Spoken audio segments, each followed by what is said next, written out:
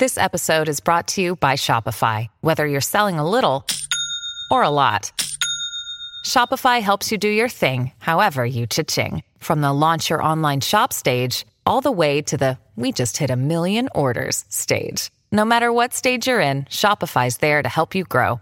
Sign up for a $1 per month trial period at shopify.com/special offer, all lowercase. That's shopify.com/special offer.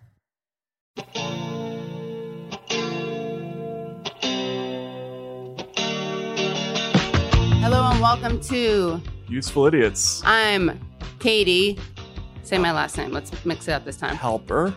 And I'm Matt. Taibbi. We just switched up the scheme there. Yeah, we just wanted to, throw a curveball. Curveball. You're looking cheery. This is sort of a Dr. Seuss kind of a vibe to it. You know what? What's going on Here's here? the deal. Matt Taibbi, my co-host right here, wrote a great piece that I really wish Bernie Sanders had read about how he needs to get outside of his comfort zone if he wants to win. So I thought to myself, I'm going to get outside my comfort zone and wear this jacket that is not mine, but that a friend left in my apartment. And listeners can't see, it's a black and it's kind of like I feel like it's if Dr. Seuss created Shaft. Yeah, right, yes, exactly. So it's like a black and white diagonal knit wool or something. And then the sleeves are about a foot long. They look like 16-ounce boxing gloves, actually. Well, that's exactly it. The big, that's what yes, ones, they're big. Yeah. They're fluffy, puffy, maroon, red, more red, fur, fake fur, I'm sure, sleeves. They're like looks bell like bottoms. Giant red toilet paper rolls. Yeah, that's what they are. Just in time for Corona, I'm putting out a jacket that lets you use your sleeves as toilet paper. Right, yeah. Outstanding. That's a good so choice. this is me outside my comfort zone / I forgot my coat at my parents' and my friend left this behind. Also, did anyone notice my haircut? Oh, what an amazing haircut you have. No one noticed. Katie, did you cut your hair? I cut my hair. Thanks for noticing, yeah. Got a little bit Looks sun-kissed. great. I drenched my, went in the sun to change the color a little bit. Right. Anyway, so I'm going to take this off, but I'm still outside my comfort zone because I'm going to wear this before and after the show. That was great. Yeah. No, Was that not a seamless opening? That was a fantastic You're welcome, transition. everyone. Okay, yeah. On a scale of 1 to 10, how happy are you right now? -11. -11. Yeah. That was tough. Actually, and we're referring, of course, to Tuesday night's votes, elections, primaries, whatever. I'm also not quite as disappointed as everyone else. Like, I'm filled with hatred. Yes. I absolutely hate certain people more than I did before, which I didn't know was possible. But To quote a Jets fan I heard once, I have enough hate in my heart to start a car. I mean, I do. And I don't even know how to drive, but I would get into that car and drive it too with the hate in my heart, which would give me the power. That was tough. And the gloating online last night was at an all-time fever pitch, which was interesting to take. But look, hey, the people have spoken. Have they? They have, in a way. I mean, look, clearly the field was slanted against Sanders in a lot of key ways. The media was 1,000% against him. The entire apparatus of the party was against him, but it was on him to overcome that. Yeah. And he was in position to do it. He had more money by far than he had last time. He had plenty of opportunity. He had 4 years to build this movement up, and there were areas where he fell short of expectations in ways that were clearly on that campaign. But it ain't over till the Listen Fat Lady sings. No, right? it's not. Listen Fat. It ain't over till the fat audience member who is asking a question. Right, the fat sings. town hall participant. Look fat. Yeah. It ain't over till the lying dog-faced pony soldier sings. But yeah, we should say this, guys. It's not over. They want us to think. All right, last time there was some concern that I was wearing my politics on my sleeve. I'm talking as if I were hypothetically a Bernie supporter, which I'm not. I'm totally objective, but I just want to spice it up. So I'm going to pretend to be a Bernie supporter. You're playing a part. I'm playing a role, yeah. Yeah. I've been really working on the character development. It's good. It's method acting. I think I'm really convincing now. Yeah. But it's not over, and people have been saying it's over. They wanted us to think it was over way before when the results weren't as bad. But again, we're not in a place where it's irreversible. No. And Biden is, let's just say, a combustible candidate. Yeah. He threatened to slap somebody on the trail. We'll get to that. And the debate is coming up. And also, this is a moment where Sanders has to demonstrate that he understands how this type of politics works. He has to be as aggressive as possible in making the party feel like they have something to lose if he's not happy. Right. And that means he has to stay in the race as long as possible. He's got to spend all that money. And look, he can't quit now. He can't quit now. We can't. Unless he does before the show comes out. In which case we're predicting that he does. We're predicting he quits. Yeah. Against Katie and Matt's orders, against doctors' orders. No, but that's very important to remember. And Matt, you wrote this great piece that came out last week about how he needs to scale up his operation in a way that's like could get him into the general. Can you just summarize it? We talked about it a little last week. Yeah, we talked about it last week. Most of it was he had to do a better job at drawing distinctions, and he absolutely positively did not do that. And we can get to some of this. Right. I hate to say it, but Tucker Carlson had a thing about Bernie that was kind of right on the money, talking about how he just does not understand how to do this kind of politics and how to be aggressive and to threaten the party with loss of your support. And he hasn't done that. He has to figure that out quick. Probably. They should be afraid he would never do this. But if I were him, I would threaten to run third party. Sure, he'll never do that. Absolutely. But he could. Yeah. And also he needs to stop saying that Biden can win, because the truth is we don't know that. And he shouldn't be saying that because it's actually irresponsible, I would say. Yeah, it's like a prosecutor. We talked about this. I mean, you can't be giving compliments to your opponent while you're running against the opponent. It doesn't work that way. And we know you're his friend. You don't need to say that anymore. Yeah. Really quickly, we're gonna have an appetizer of Matt Taibbi news before we get to 4 food groups. So tell us, Matt. I'll tell you guys because you're too humble. Matt won an award. He won an Izzy. Tell us what the Izzy is. It's an award named after one of my heroes, I.F. Stone, and it's awarded by Ithaca College, the journalism department there at Park Center, and previously won by the likes of Glenn Greenwald and Amy Goodman. Talk about and a couple of friends of the show. Lee Fong won it, as well as Aaron Mate, future friend of the show. Current friend, future guest. Yeah. Show, so very cool. I'm really excited. I'm gonna go up there and see them in April. So you should probably bring me as so you can point to me and be like, I couldn't have gotten this without Katie Halper. Absolutely. And they did mention Useful Idiots. They didn't mention me. It's okay. I'm feeling great about that. I'm feeling great about the video you guys did last week. But this is the latest example of the Katie Halper bump. Absolutely. And I'm not just saying that in a vacuum. You won that award. Not your journalism had something to do with it, but there was mostly the Katie. It was a piece. Yeah. Just a little bit, because you don't do that much of that. And then also Philip Agnew, who I interviewed on my show, on the Katie Halper show, he became a senior advisor to Sanders. And last week I was speaking on my show to Jim Zogby. We mentioned Jesse Jackson. All I'm saying is that next thing you know, who endorses Bernie Sanders? Jesse Jackson. So we got 3 bumps this week. Outstanding. It's infallible. It's infallible, yeah. Yeah. 4 food groups. 4 food groups. What do we have for Democrats Suck? Do you think we have anything this week? No, I really had to scratch my head a lot. Democrats Suck. We got friend of the show, Pow Wow Chow recipe plagiarizer contributor.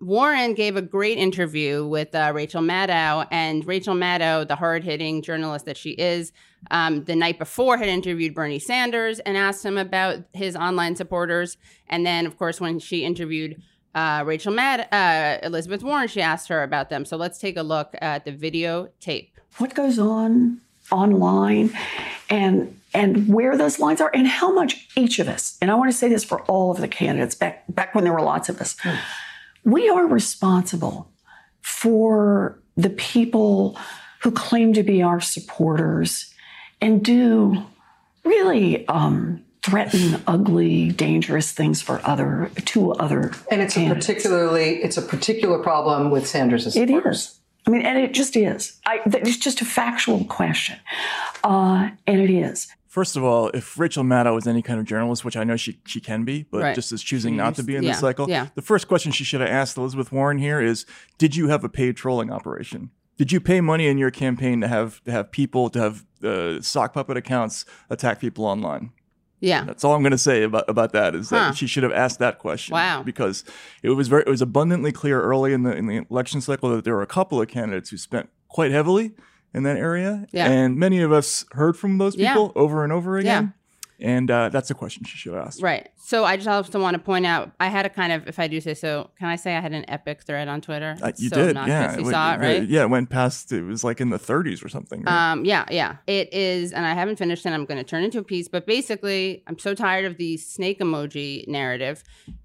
Warren says that she does her part. She plays where she can. She uses her power to condemn or control her followers. I just want to say she said nothing about certain supporters. And I'm just going to read like very quickly, very short thing. This is someone she could condemn if she had wanted to do that. This is a comment made by one of her supporters about to a woman who's a cancer survivor who supports Sanders in large part because of her medical costs. And this supporter of Warren said, Trump's going to obliterate Bernie in November. I don't want him to, but it's just a fact of what's going to happen. Question, do you actually plan on sticking around until November? Also, how are you preparing for eternal blackness, coffin or cremation?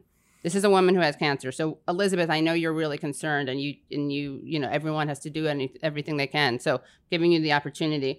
Another thing is that you had a celebrity surrogate who appeared with you and made a video with you named Ashley Marie Preston. She has tweeted things in the past like, another damn Asian almost hit me while crossing. What the fuck is it with y'all and damn vehicles? Asian hoes act like they won't get karate chopped in they motherfucking throat. What is this hoe staring at mine on beeswax, #bitch.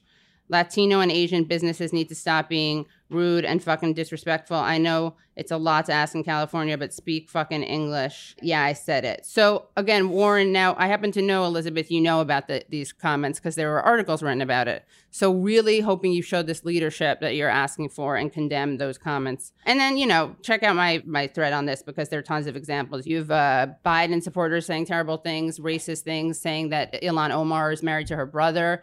So Biden, you're going to want to get on that. You have Mayor Pete supporter making fun of and blaming a father for the suicide of his son. So I'm really glad that everyone is being asked to condemn. Well, they're not. And Sanders is the only. And I know it's frustrating because when I bring this up, I think a lot of people are like, why are we even talking about this? Who cares?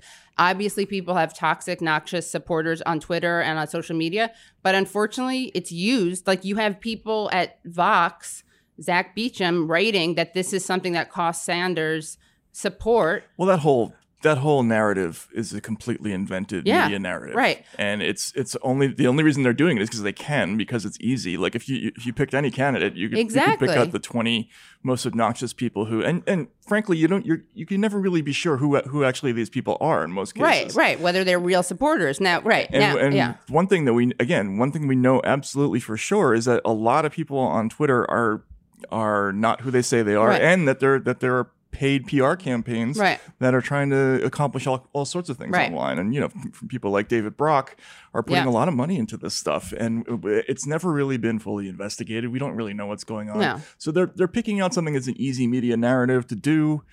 It's not about the campaign or anything they stand for or anything. It's just something they say that because they can. And if the rule is you have to condemn your online supporters and she has a plan for that, then everyone needs to. What separates Bernie from everyone else is that he actually has. And then, again, Neera Tanden, Tom Watson, Joy-Ann Reid, Brian Williams, I would just encourage you not to quote, not to be chummy with people who constantly tell people to suck Bernie's dusty dick, encourage people to choke on his dick, encourage me to go fuck myself with Cenk Uygur's dick. These are people who are male allies, anti-racist, feminists. Yeah, just a suggestion. But she has a plan for it.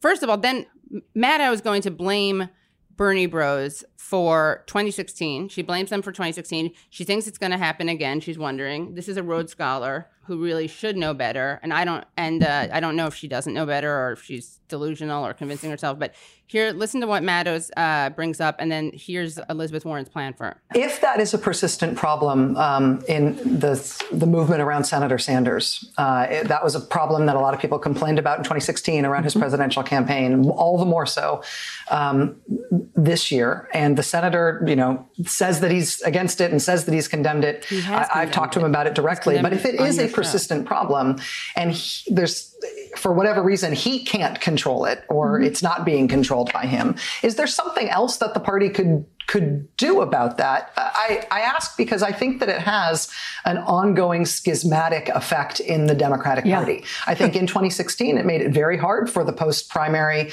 general election campaign of Hillary Clinton to get anywhere near success. And I think it's going to do the same thing, whether or not Senator Sanders is the nominee this time. I see it as factionalist and schismatic and injurious. Jesus Christ, Rachel. And if he can't fix it, I don't know if there is anybody else who can. So I think of this more as not the party fixing it or somebody else. I think of it more as, has the time come for us to just start trying to think more creatively about how to do this? You know, do you set up something, for example, from the campaign that every single day answers back to this with the authority of that person's campaign and says, we're not doing this. I'm flagging these. We don't like this. We don't want this. We don't want any part of this. We condemn it. How many times do I have to say this? You know, I want to say it's let's work on doing this creatively. I'm going to start an account it's going to be called Responsible Warren. And I'm just going to, or maybe just a hashtag Responsible Warren, where she condemns and flags all of the problematic tweets from her supporters. Yeah, right. Yeah. I love that she wants Bernie to dedicate. You know what? Maybe if you had endorsed him, he could dedicate someone to that ridiculous thing. Right. Maybe you yourself could personally Why do don't it. you do that? Endorse the campaign and you be That's the a czar service that of you could social provide. Yes, be czar of social media control. Unbelievable. Two things about this that go through my head when I hear this. First of all, Rachel talking about the schismatic effect of all this on the Democratic Party. These people have spent the last 4 fucking years calling all of the people on the other side racist, sexist, Russian assets. Yeah, very dividing. It's very unifying. Yeah, very unifying, right? I mean, and you know, like I personally, somebody libels me literally every day online, and it's not just random people on the internet. It's blue check mark folks all constantly. Yeah. Right. And that's fine. You can call other people. Right. That's not divisive. You can all use all those nuclear words that are like career killing words for people. No problem. That's fine. The second thing is Bernie was stupid, frankly, to condemn all this. He should have been like, what are you, 2 years old? You can't handle people online? Like, this is you're asking me to be president of the United States. You want me to worry about this shit? Right. Fuck you. Like, that's what he should have been saying. This he condemned it once. He should be saying, I think that he should say, and I ask everyone else to condemn it. Right. I mean, he kind of said that during a debate. He said, you should see the terrible toxic stuff that the African American women on my campaign get, which is true. Look, but you think he's done it too many times? It's a bullshit narrative. I know. When you respond to a bullshit narrative, it makes you look weak. Yeah. It just does. There are a lot of lessons you can learn from what happened to Sanders this time around. And one of them is you just cannot take the cheese on this stuff. You have to look it in the eye and call everything out. Right. That's some kind of a game that they're playing, and this stuff is phony. So anyway, we can move on. All right, for Republican suck, I had to look far and wide.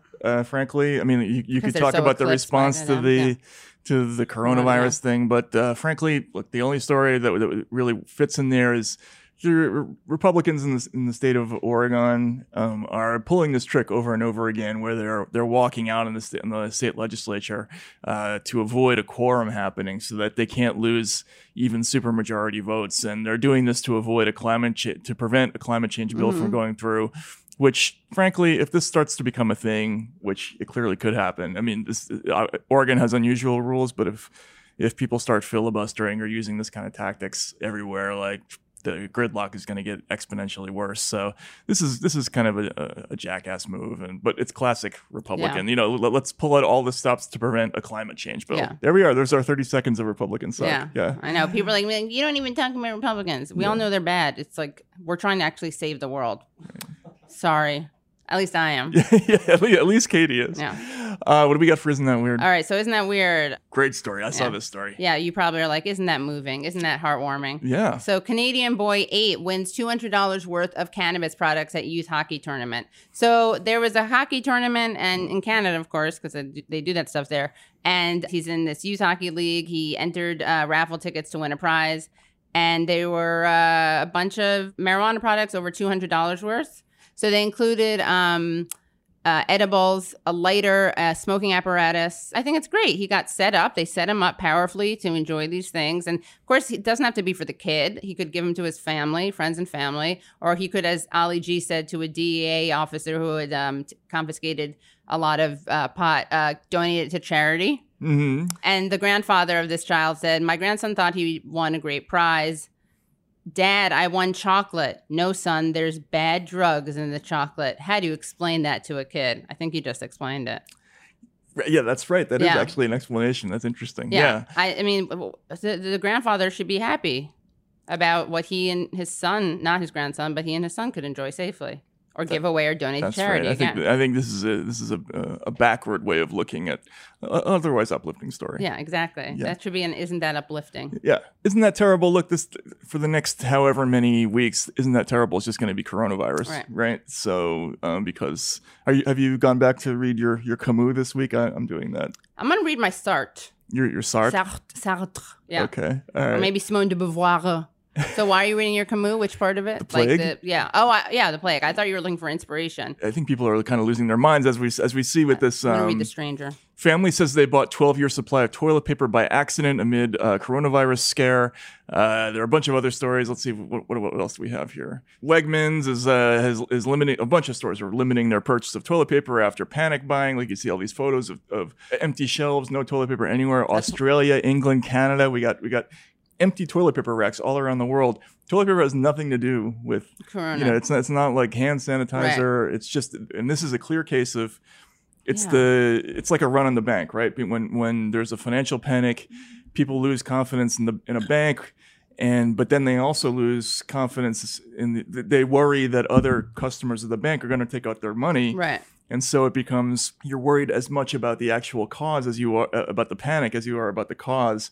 Here, people are worrying that other people are going to panic buy toilet paper, so they go out and panic buy toilet paper because they're going to be left without toilet paper. Right. So this is a clear instance of where the secondary reaction to the crisis is going to create an entirely new set of problems, including on the stock market and other things like that. I don't know how to look at this coronavirus story because we just had a terrible year for the flu. I mean, I don't even know what the statistics were for the flu this year.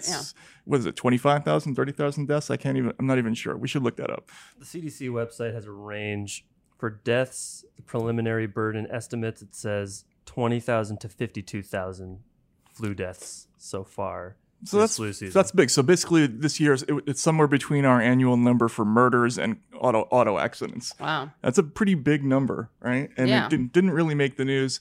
Coronavirus, we'll see what it's highly contagious, but we don't know exactly what the full mortality rate is because they're not testing everybody. So are they testing people who are just the people who are visibly sick? That way we don't know. I mean, so we don't know. No, we don't know. What we do know is that Bernie Sanders really needs to turn this into a campaign issue.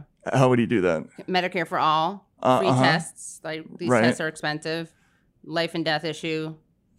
This would make coronavirus a lot more controlled. That is true. Preventive care. There you go. It's just terrible. So isn't that terrible? Yeah, isn't that terrible? Oh, wait, we have an Isn't That Bailey. So we have an Isn't That Bailey. It could also be as Isn't That Terrible. I don't know. But we have once or twice done an Isn't That Bailey segment. This was trending on Twitter, and the Twitter moment was that Bailey, Elizabeth Warren's golden retriever, was eating his feelings. This is a tweet from someone who worked for Warren, and it's Bailey legit just swiped someone's burrito. Can we play it with sound, and then we can narrate it? But it's a very painful thing to watch. I didn't know that Bailey had an eating disorder. I'll take you do it.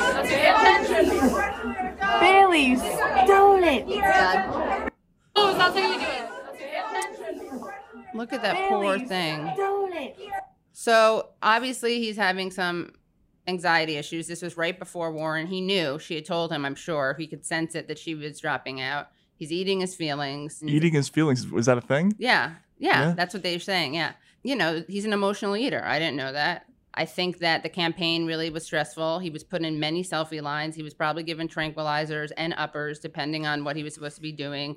Dan, our producer, talked about this, how, there was a rambunctious Bailey he didn't really think would be capable of waiting in the selfie line. You saw said Bailey. So we either have some kind of Bailey body double, which is totally humiliating for Bailey because he has to pretend he's replaceable and he knows he's part of a scam. Or if that was just one Bailey, then we have dog abuse and dog drugging. And here he is. I mean, it's no surprise that he winds up this way. And, you know. This is going to be great. They should do like a behind the music 4 years from now, right? Where about how Bailey became like, an alcoholic. Yeah, is obese and is, addicted to Benzedrine and right. Yeah, he's an NA and Overeaters Anonymous. Has to be snorting Adderall every morning just to wake up, right? Is eating peanut butter and honey sandwiches in front of the TV. Totally, Right? So, Gabrielle Farrell, Warren's press secretary, tweeted this. Fantastic. And I don't like the way they are so glib about it. This is real. This is a problem. This is body shaming and eating disorder shaming. Unbelievable. So that should have been, isn't that terrible too? All right, lots to talk about this week. I think we've got to start with the complete overhaul of the Democratic primary race.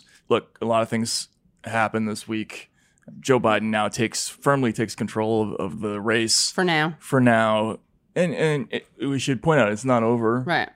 We haven't even got half the delegates apportioned yet. And this has been a very unpredictable race. Biden is clearly losing his mind. Actually, can we see the clip of Biden threatening to slap that dude? And you are actively trying to limit your Second Amendment right and take away our gun. You're full of shit. Now, no, shush. I support the Second Amendment. Second Amendment, just like right now, if you yell fire, that's not free speech. From the very beginning, I have a shotgun, I have a 20 gauge, a 12 gauge, my son's hunt. Guess what? You're not allowed to own any weapons. I'm not taking your gun away at all. You need 100 rounds. So when you were a veto and you said you're going to take our guns, I did not say that. That's not true. I did not say that. It's a viral video like the other ones they're putting out that are simply a lie. Your voice, you said that you're taking the gun. Oh, he just clarified it. Wait. Take your AR-14s and what? Okay, this is not okay. Hold on. Right? Hey, let's get moving. There's a lot of guys wanting. There's like 4 different things in here. First, he tells his female staffer to shush twice. He says he says that you're full of shit. Right. He's gonna slap. Right. Literally full of shit. Right. Yeah. Says he's gonna slap him, and he calls an AR-15 an AR-14, which is I guess understandable for somebody who doesn't. See, I thought it was an AK. Doesn't traffic doesn't traffic in semi-automatic weapons. I guess you could make that mistake. But then if we could go up in my thread here, afterwards he gets asked about this incident. That's this on that same day he gets asked about the incident. Right temperament with voters that you don't agree with, Mr. Vice President, on the coronavirus, they're both targeting you over this exchange this morning with the voter about guns. Any regrets about how you handled it? Well, I'm surprised that Sanders is joining Trump. It's just surprising. So he asked about the exchange. He says, "I'm surprised Sanders is joining Trump." There clearly were like Biden, when you go blank, when you have nothing to say, just try to connect Trump and Bernie. It's just a talking point. I've said that he reminds me of the character Ron from Waiting for Guffman, played by Fred Willard. Mm-hmm. And there's a great part in Waiting for Guffman where he says, if you forget a line, just say something about acting. We got to find that. And that's kind of, I think that they're being like, look, Joe, if you go blank, just say Sanders Bernie, and Trump. Yeah. Sanders is joining Trump. I mean, what is he doing? Look, the campaign trail is tiring. Like it is hard to keep track of what people are saying, but this is a minute to minute thing. And he now can't keep straight. He can't get through even any appearance now. So it's worsening. I'm really worried he's going to cancel the debate. They're going to cancel the debate about Corona, and they were already trying to change. If I were him, I'd cancel the debate. Right, but they were already trying to change the rules, right, from debate to town hall format, where they were sitting down instead of standing up, and instead of a moderator asking questions, it was going to be like chummy and questions from the audience. Yeah, and there's no audience now. Right. Yeah, or spin room. I got to say though. I like that there's a strong tradition in the Biden family of trying to use the coronavirus as an excuse because Hunter Biden used it as a way to get out of a deposition. Yeah, for child support. Yeah, which is it's unsafe for him to travel to Arkansas court. Terrific move. That's actually straight out of Rake, one of our favorite shows, right? So straight out of Rake, such a great show. Wouldn't Cleaver Green have used the coronavirus to avoid handing over his tax documents? Yeah. Correct. So this happened clearly, and as has been demonstrated these kinds of things have no effect on Biden's campaign. I mean, he could literally walk out speaking pure gibberish and it would have no impact on the race, apparently. And why is that? Is it because the media is not actually covering it?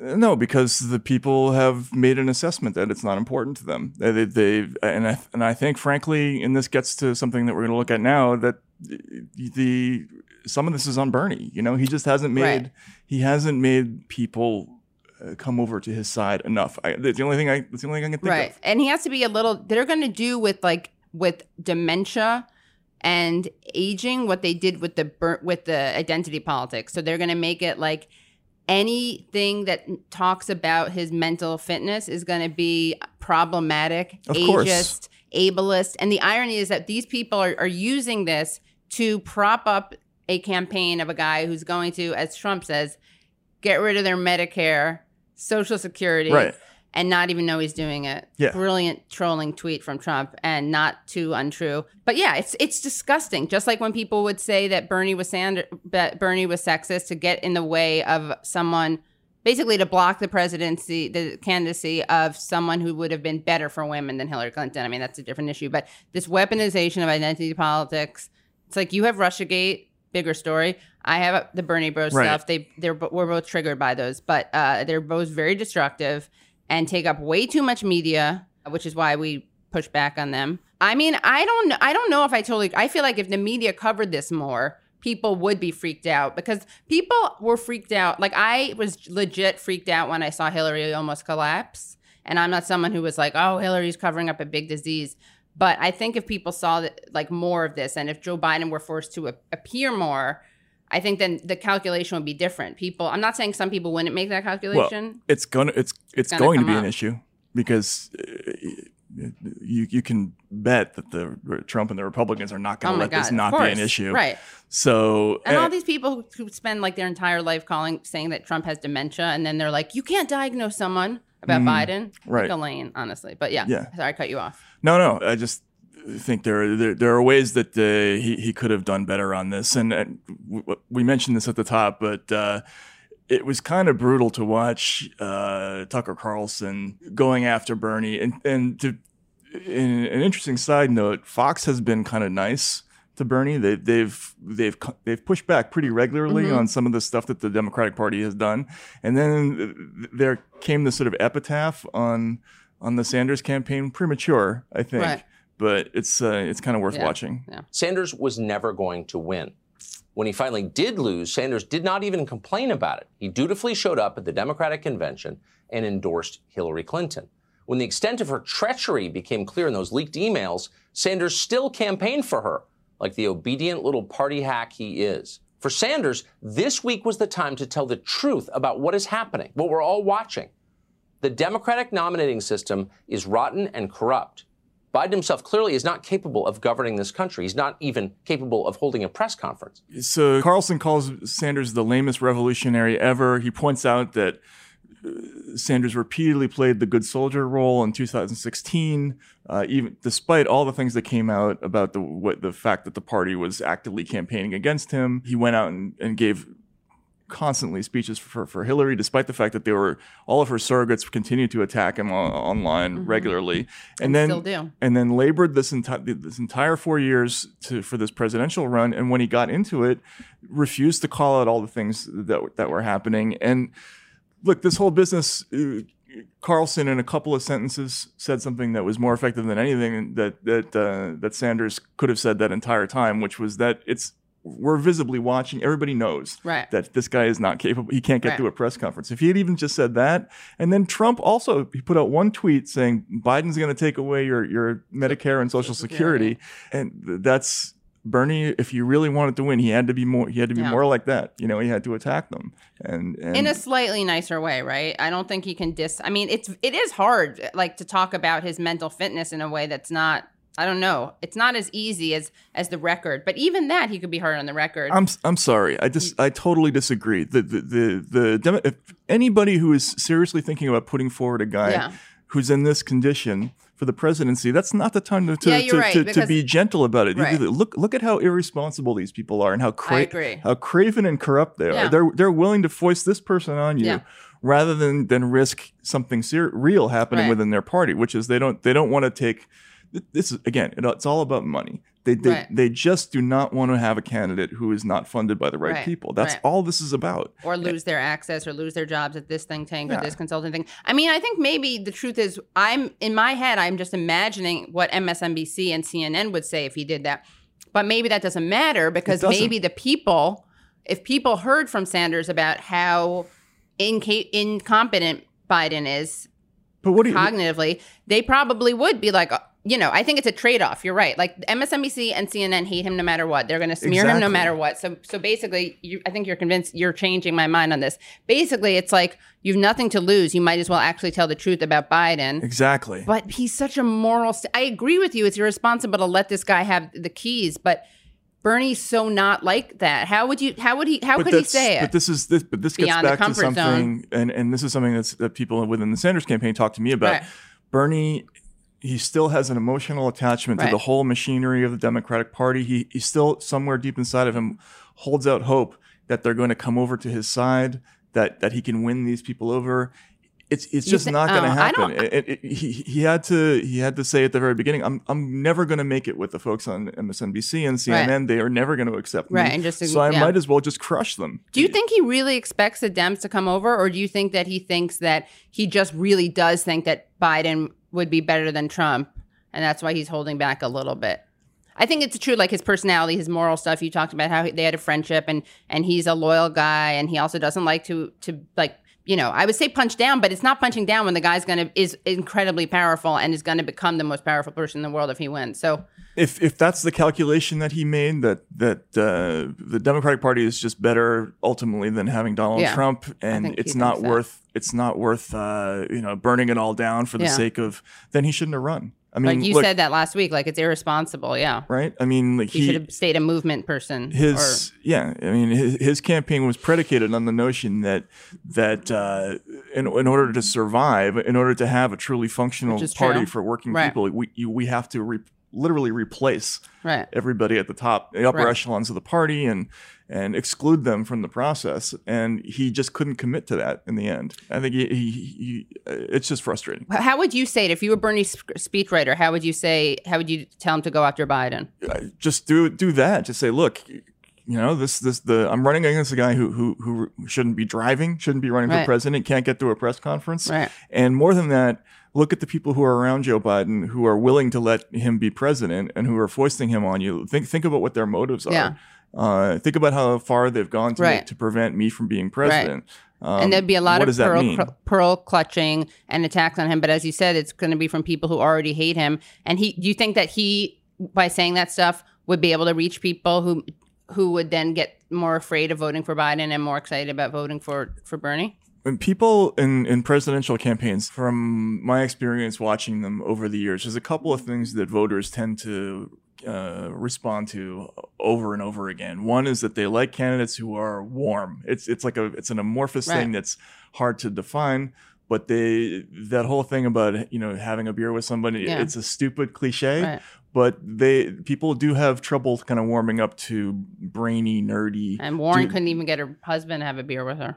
Right, exactly. The Al Gore types, the Hillary Clinton types. There's like a thing. Kerry, yeah, exactly. People have difficulty with that kind of candidate, and they like the George Bush types, right? That's one thing. The other thing is this candidates who are strong, who are aggressive, and who are not afraid to stand behind their principles. Yeah. That's the biggest thing with voters. And Bernie, say uncomfortable truths, maybe. Yeah, and it's one of the things that people liked about Donald Trump is that he didn't kowtow to the Republican establishment at all. Right. He called them out relentlessly, even to a degree that was probably unseemly. Right. Well, I mean, he did other things that were unseemly, I see what you're saying. Yeah. But and people ultimately what they got from that exchange between Trump and people like Jeb Bush is that actually the weaker of the two were the Bush folks, right? They didn't have anything. Yeah.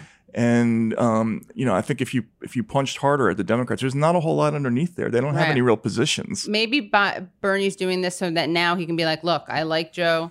I didn't want to attack him, but boom, then he looks right into the camera and tells us why he's such a risk. It's a little late, don't you think? It's a little late. But also, do you think this is good for Bernie at all to be like not as more of the underdog again? Do you think that could help him galvanize support, excitement, enthusiasm? Again, the whole premise of his campaign was we're tired of being in the wilderness and being the minority party that, that minority progressive movement that constantly gets second or third place in the policy discussion. We never get what we want, right? Like you go into the healthcare debate and you have a president who ran on, we're going to have a public option, a drug reimportation from Canada, and we're going to use the bargaining power of the government to negotiate pharmaceutical prices down. And then he gets into office and he doesn't do it, right? Because they take those voters for granted. Right.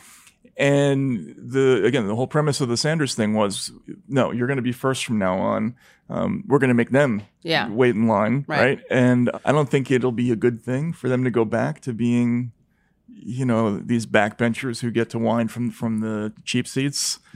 There's no upside to that, is there? No, I don't think so. Is that a consolation prize you're happy with? No, not at all. I just thought maybe we can turn it around based on that, get him to be the underdog again, and then push back. I feel like I'm being too No, negative. I don't think you are. I think this is tough love that Bernie needs to hear. So a secondary consequence of Biden winning is that, the Russiagate's going to come back now. It's going to be a thing. It's going to be seen as a validating decision that now we're going to start using this as a way to go after people. And these stories came back again last week. There was a major expose in the New York Times where they essentially had a bunch of reporters dig up the correspondence between Sanders and the Soviet Union back when they were trying to establish sister cities between Yaroslavl and I forget what this is. It Burlington? And it's a complete non-story. I mean, the premise of the story was that Sanders allowed himself to be used as a vehicle for enemy propaganda, and subsequently, I guess they didn't call former Ambassador Jack Matlock, who was the ambassador at the time, the Reagan-appointed ambassador to the Soviet Union, who said, no, this was done with the full approval of the government at the time. Also, this is during Perestroika, right? Yes. Okay, that's kind of a big deal. I mean, it would be red baiting and ridiculous, like smearing and totally on brand for the New York Times.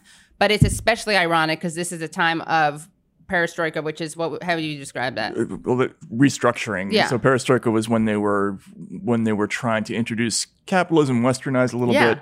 And in fact, I'm offended as a socialist, as a borderline communist, I'm offended he would try to create a sister city during this period. He should have created it before. So that's why this is effective hit piece for me. From the other side. So there you go. Okay. It's unbelievable. So they did this, and it was clearly one of many things that have been done to attach the idea that Sanders is some kind of Russian dupe or a useful idiot. They did it before the Nevada primary too. I mean, caucus. And then there was another story the Times just came out with that is, again, in exactly the same tone as many stories of this genre.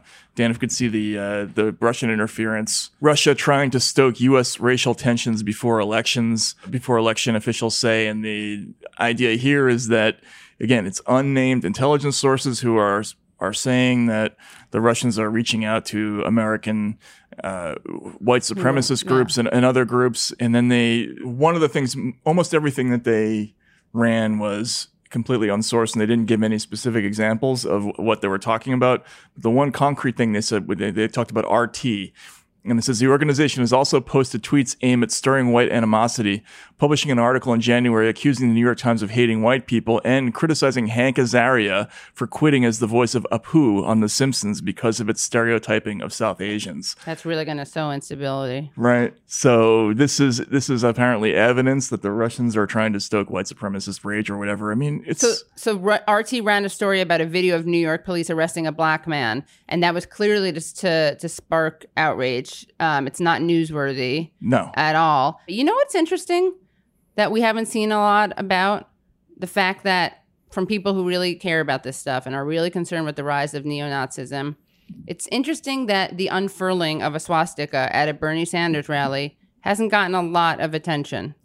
It didn't get a whole lot of media play. It got These are people who talk constantly about Donald Trump's effect on discourse and effect on hate crimes and effect on white supremacy and how he's signal boosting it. And then you have the first serious Jewish candidate in a long time, at least, the first one for the Democratic Party, someone whose father lost a lot of relatives in the Holocaust. You have a swastika unfurled at his rally, and that's not newsworthy. Right. And they had video of it, too. And they had video of it. And the guy, they know who the guy is. Mm-hmm. They know who he is. Like, this is a story. And you know why they're not running it? Because it's Sanders, I'm assuming? Because it's Sanders. And I think because, honestly, they are afraid that it undermines and distracts from the snake emoji story. I really do. I think that they can't let him be the victim of any identity politics stuff. That's his people do sexism. He can't be shown as someone who's on the receiving end of anti-Semitism. I really think that's why. These calculations are just so loathsome on every level that, How is this not a story? How does no one on MSNBC talk about this? A million years ago, it wouldn't have been a story because we had an unwritten rule in the business that we don't give airtime to people who are looking for it. In other words, right. if you stand up in the middle of somebody's speech or a sports contest, right. if you run naked on the floor with right. a message on you're not going to get on TV, right? Because you're trying to interrupt an event. Oh yeah. And obviously, that's all that has gone out the window in right. the last couple of election cycles. They've done that repeatedly, so it's interesting that they've reverted back to the rules when in this particular case, right? But anyway, and blue check Twitter has not, has been mostly silent on this. And again, I thought that they cared about white supremacy and neo-Nazism. It's just ridiculous. And then they're already reviving the Jill Stein as a Russian asset trope. Came back last week. It was trending on Twitter, and so all this stuff is now going to come back. So congratulations, Democrats. You've earned yourself a couple of more years of this nonsense, and it's unbelievable. So. I guess we should talk about the thing that's most important and foremost on your mind. Yeah, as usual. Is the NBA MVP race. Mm-hmm. Do you think LeBron really has a case? He has a case. It's not the strongest one, but you could make the case. Mm-hmm. I see him as kind of the Sanders here. You see him as uphill the Sanders? Uphill battle, but winnable. Who's the Antetokounmpo in this race? And can you say that? Antetokounmpo. Very good. What does actually, that mean? That's the guy who's actually going to win, probably. Oh, is that an Italian word? Greek. Oh, well, no, it's not it's actually not a Greek last name, I don't think. Oh, it's a name? Yes. Of a person? I thought this was a term. No, Giannis Antetokounmpo. Oh, Giannis Antetokounmpo. I'm very good at accents. The Greek freak. The Greek freak. That's the other option, right? Mm-hmm. Yes. So, I mean, if we look at Greece, they're not doing too well, Greece. And Giannis, although I like him, Varoufakis, The Economist. The Economist. He's, I like him, but he's a controversial figure. This is all related to the sports question. And actually a contractor in my, who was working on something, a handyman who did something in my apartment the other day, I told him I knew Giannis, that I had met Giannis Varoufakis. Uh-huh. And he's like, I hate him. He ruined our country. I have a wonderful day. But he was very chipper. Like, he wasn't actually angry at me. He's like, oh, I hate that man and he ruined our country. Have a wonderful day. What is that, Giannis's economic policies? Oh, he's like Syriza guy. He's anti-austerity. So my point is you got LeBron James and then you got the Greek freak. And I think that Giannis is not that well liked in politics, that Giannis. Uh-huh. And there's often a correlation in sports and politics. So I'm worried. Basically, I'm worried also that sports fans just think of Giannis and they think of that guy because a lot of sports fans follow Greek economic policy. And they're I'm worried that that's a tainted name now and they're going to think of him. Right. So I'm leaning LeBron with a potential Greek upset. Right. Okay. But LeBron is the Sanders in this metaphor? It's a very dynamic race. Yeah. So a couple seconds ago, but then things have changed. I've been looking at so some he's of the now results. the Biden in this race. Now he's the Biden, which means we need to crush him. Okay. All right. Go Giannis. Go Giannis, yeah. Excellent. Anyway, so I never thought it would come to this, Matt. You look troubled, Katie. I am troubled, but I'm a little conflicted, but I'm not a big fan of cancel culture, but desperate times call for desperate measures, and this is going to be. I'm introducing a cancel culture segment. Oh boy, into Useful Idiots. You're going to cancel somebody? Maybe it'll be a one-time thing. Maybe it'll be a recurring segment. We're going to have to see how people behave. But ready? The following person is canceled. Drum roll, please. Andrew Yang, you got canceled. Ooh, ouch. Andrew Yang, Tuesday night, endorsed Joe Biden. He did. Not okay. The Yang gang should be furious, and I'm going to go back on my mandatory circumcision campaign that I ceased and desisted after Andrew Yang agreed to come on the show. I don't know what to think about it, honestly. He thinks he's going to get a position in his administration. He didn't support UBI. That was Yang's whole thing. The degree to which everybody just kind of jumped on board with Biden, despite the fact that they were all crapping on him with the force of 1,000 suns. It was pretty amazing. Turns out Kamala Harris was not that little girl, I guess. Oh yeah, what's going to be the new T-shirt? If the first one was "That little girl was me," that little girl was me. Yeah, I saw somebody on Twitter was saying that sellout politician was me. Yeah, I thought it was pretty funny, but depressing. I expected a little more from Andrew Yang, but look, he came out of nowhere. He had a very strong campaign, and I guess he's cashing in. So good for him. So now, after we bummed you out a little bit, or maybe gave you some hope, it's now time to levity. We are going to levitate the Pentagon, introduce some levity, and bring you our interview that we did with James Adomian and Anthony Atamanak. Very, very funny people, very funny men. You may know them as Bernie versus Trump. I think you're going to really enjoy it. You will. And this was recorded before Super Tuesday, but it's a timeless gem. It's an evergreen gem, and you're going to love it. And everything they say about the people remains true, and their impersonation. There's a lot of Biden in there, so. Welcome. Hi. Hello. Anthony. James. Hi. Hi. Thanks for coming. Hello, good. I thought you were going to do some intro that you do. No. Oh, so that's so funny to me because I was ready for you two to be here we are. Right. Da-da-da. And this. Hi, how we're are you? very no frills here. Yeah. Actually. I love this photo shoot space that you're in. I know. It's We actually have an identical one that is exactly the same and just more bigger. white and bigger Yeah. in the next room, which is where we usually are. This is a great soundstage. Well, thank you for having us. Yes, Thank you for coming on. Yeah. Serious question. Yeah. Have you thought about actually running for president as one ticket? And you would probably win. Absolutely not. We have a tour of nice medium-sized venues, and I think that's where our impact is and where it belongs. Yeah. I think I would be ruined in about 4 seconds. Really? I mean, it's not a secret. I lived in LA. I did hard drugs for a while. I just think there's enough baggage that just running for president alone wouldn't work for me. Right. But I did have someone, and I don't want to name who they are, but they're an up-and-coming figure in New York politics who's advisor, after I paneled with them, was like, you need to run for office in New York. And I went, no, that's not happening.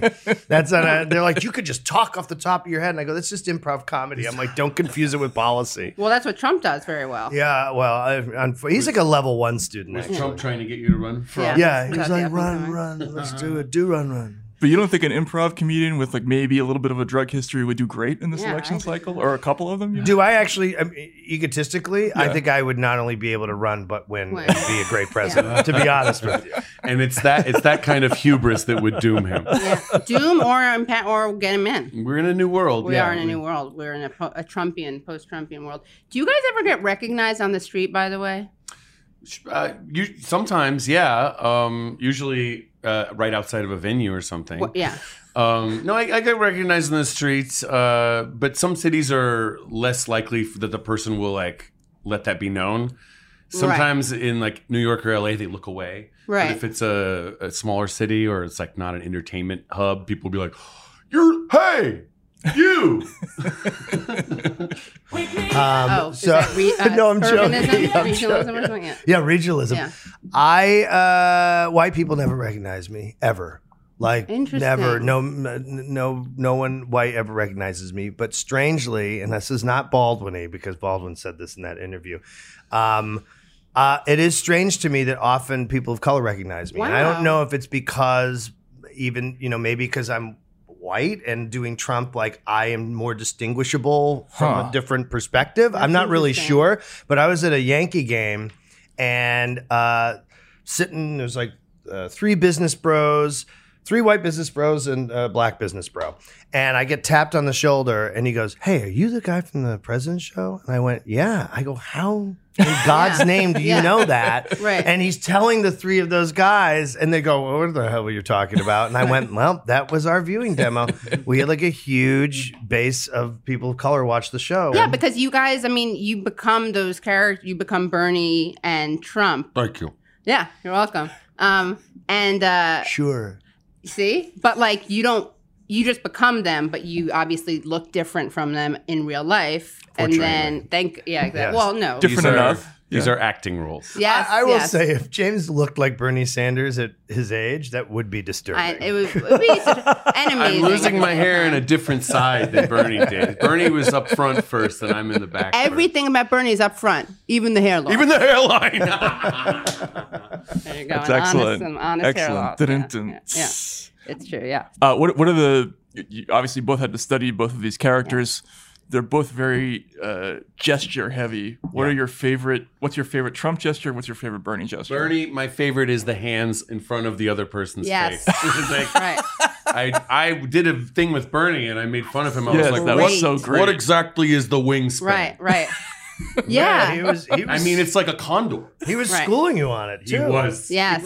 He was like, "You're not doing it far enough." He came at me. He came at me like it was a roast. It's true. And that was after his heart attack. And I don't remember who I was talking with, but someone who knows him well, I'm not like violating any secrets, but someone who knows him well was like, he wouldn't have done that and he wouldn't have been such good a mood before the heart attack. Like something happened and you saw this light side of him. The stent. That's what happened. Yeah. He was reset. Yeah, he was People reset, who say to get a stent, they feel like 10 it's true, 10 years younger, right? We should all get one. I can't wait for mine. Also, why did Bloomberg, did you notice that he said he was trying to be, like a couple debates ago, Bernie was like, something I have in common with the mayor was we both have stents. And Bloomberg's like, mine, I can't do him. You should do it. He was like, mine was 25 years ago. Like that was an own. Like he was ahead of the curve or something. Like that just means you were unhealthier at a younger age. He has the worst personality of any person, like any politician I've ever seen. Bloomberg's. He just radiates this insipid, it's just terrible. Oh yeah. Would it be great if he had an ad right now during your podcast? Yes. Just Michael Bloomberg. I'm running ads on Hostile Podcasts just to let you know that I'm an inevitability. There's no way to stop it. It's a Bloomberg locomotive. Yeah, we played that ad, by the way, and I apologize to you, James, because I think I said your name really quickly. Oh, yeah. And, or maybe it's the Armenophobia out there where people don't recognize your name. Armenophobia. But people were like, who did that amazing ad? So James Adomian. Thank this you. man right here. IAN. Shnor Kalem. What's that? That's thank you in Armenian. Oh, Shnor Kalem? Mm-hmm. That's funny because Shnor Shnora in Yiddish means cheap. Or like bargain hunter. Yeah. Bargain hunter, yeah. You guys are kind of the Jews of... Maybe there there's probably a link is. there. Yeah. Wow. Yeah, how was that interviewing Bernie? And maybe after this, we're gonna strategize about how you can interview Trump. Well, that'll happen. The interview with Bernie kind of came about because I guess it was through multiple advisors. I think there were people in his campaign that thought it would be very funny, and like he was the last one to be won over to this idea, to the point where he called me on the phone before he showed up, and I was getting in my Bernie makeup, and there's this phone call that comes from Bernie, and I'm patched through to him, and there was a fantastic clearing of the throat when he got on the line. Okay, James, this is James. What are we doing? And he wanted me to walk him through it. So I was like, Bernie, I know you're nervous. This is a big break for you. Yeah, exactly. I mean, his humor bone isn't like hugely developed, but it's there, right? There, like yeah. it's he's very sort of grumpy funny. Yeah. And it's like dry too. Very dry. It's Yeah. like a very sort of a grumbly grandpa humor. Yeah. I like it. Yeah, it's great. Remember, and then I feel like his humor. My dad has a very off-color sense of humor, but he also has kind of generic dad humor. And so the other day, like they were asked about about Mexico because Amy Klobuchar, who didn't know AMLO's name and managed to mispronounce it again when asked about it. Andres Manuel Lopez Obrador. Yeah, Would she call him Labrador? Like Obrador? Yeah, something like that. Like Obrero or something. And and that was great. That's when Joe Biden's like, I've been to Mexico. Remember he threw that out? I've been to hey, pal. Oh, yeah, we both do. You do. Who does Hey, it better, Joe? he did it, and then I just listened to him do it and then watch You Biden. learned it We from him. do dueling Hey, Biden. fat. Hey, listen, fat. look, That was fat. Listen, you're not physically fit. That's your problem. We're going to do it, and we're going to win, and we can go. I was there next Barack Obama. He didn't endorse me then. He's not endorsed me now. And that's the kind of commitment we can rely on. Hey, listen, if you don't like Joe Biden, go vote for Joe Biden. I don't care. Oh, You hear about that one? Yes. We could lose all these. Wait, is that was real? amazing. That was amazing. I'd believe that. Is that real? Yeah, that's Matt, real. that was the other day. I brought this up. What's so amazing is that it's so chock full of Bidenisms that got eclipsed because the first thing he said in that same sentence was he's running for Senate. I'm and Joe if you Biden, don't like me, and I'm running for Senate. If you don't like me, vote for Joe Biden. yes, Literally. vote for the other Biden. He's like, that guy lives in the mirror. I see him every morning, and I don't like the cut of his jib. My campaign's going backwards, just like Benjamin Button. I'm not running for president. I'm running for vice president. After that, Senate. Maybe I'm running for a city councilor somewhere in Delaware. Finally, I'm going to run for King Baby of the kindergarten. And then between that, he's going to run for lifeguard. civil rights lifeguard with the golden fleece. Joe with the golden fleece. I'll Corn take Pop. I'll take care of Corn Pop. I'll take my on God. Corn Pop mano a mano. One on one. I'll teach him a lesson what for. I love the way he apparently dissed him by calling him Esther Williams. Right. When he should have called him Esther Roll. He, like that line he had at the rally where he was like, "You're a lion dog faced pony soldier." Oh my God! It's a reference to this old right. movie. Not a John Wayne movie. It's a Tyrone Power movie. Right. Yeah, it's a I Tyrone said Power the same. movie. Why? Yeah. And but the only thing about that one is that even though I don't think the young woman knew what he was talking You about. can say fuck. But Yeah. I Turner can't. Classic What Movies the reference. fuck he's talking about? Yeah. But that was one where you did see her just go, Right. like she wasn't like she clearly wasn't upset by it. Right. Like she got the vibe that he was saying something that was supposed to be funny, Right. but it is still insane. But there's a video with him and Jill Biden where they filmed in the SUV. Clearly, there's like some campaign aide like filming Right. them. And my favorites of those videos because Jill starts out talking and you can see Joe's like, okay, that's enough. And he just like cuts her off in the middle. So she'll be like, and we really hope you'll support her. Hey, listen, I'll tell you. I'll tell And you you're what like, for. What's happening? Boy, Jill's trying to like do it for you, Joe. Hey, put up your dukes. We got to send a salami to the boy in the army. Let me tell you something, pal. All of his stuff is from Turner Classic Movie era. Yeah. You're never going to take me alive, copper. Well, the Tyrone Power, the dog-faced pony soldier thing. The thing I've seen this a couple of times with Biden. No matter how people respond to these sort of non-jokes of his, he sees red immediately. Like Oh, yeah. he Oh my doubles gosh, down yes, and gets yes. more aggressive. with He's it. like me doing the show. Yeah. Hey, Mr. Vice President, could you explain? Yeah. I'll tell you what I can explain. You don't look right. You got a sloppy face. Let me. Why don't you do some push-ups, eat some kale? Don't vote for me. Get the hell out of here. How many people how many times has he endorsed other people? Yeah. Like indirectly told people to vote for someone else. If you want issues, if you want specifics, you better go vote for Bernie. What about, did you see the other, when he was like, someone asked him a question, he's like, why? And then he's like, right?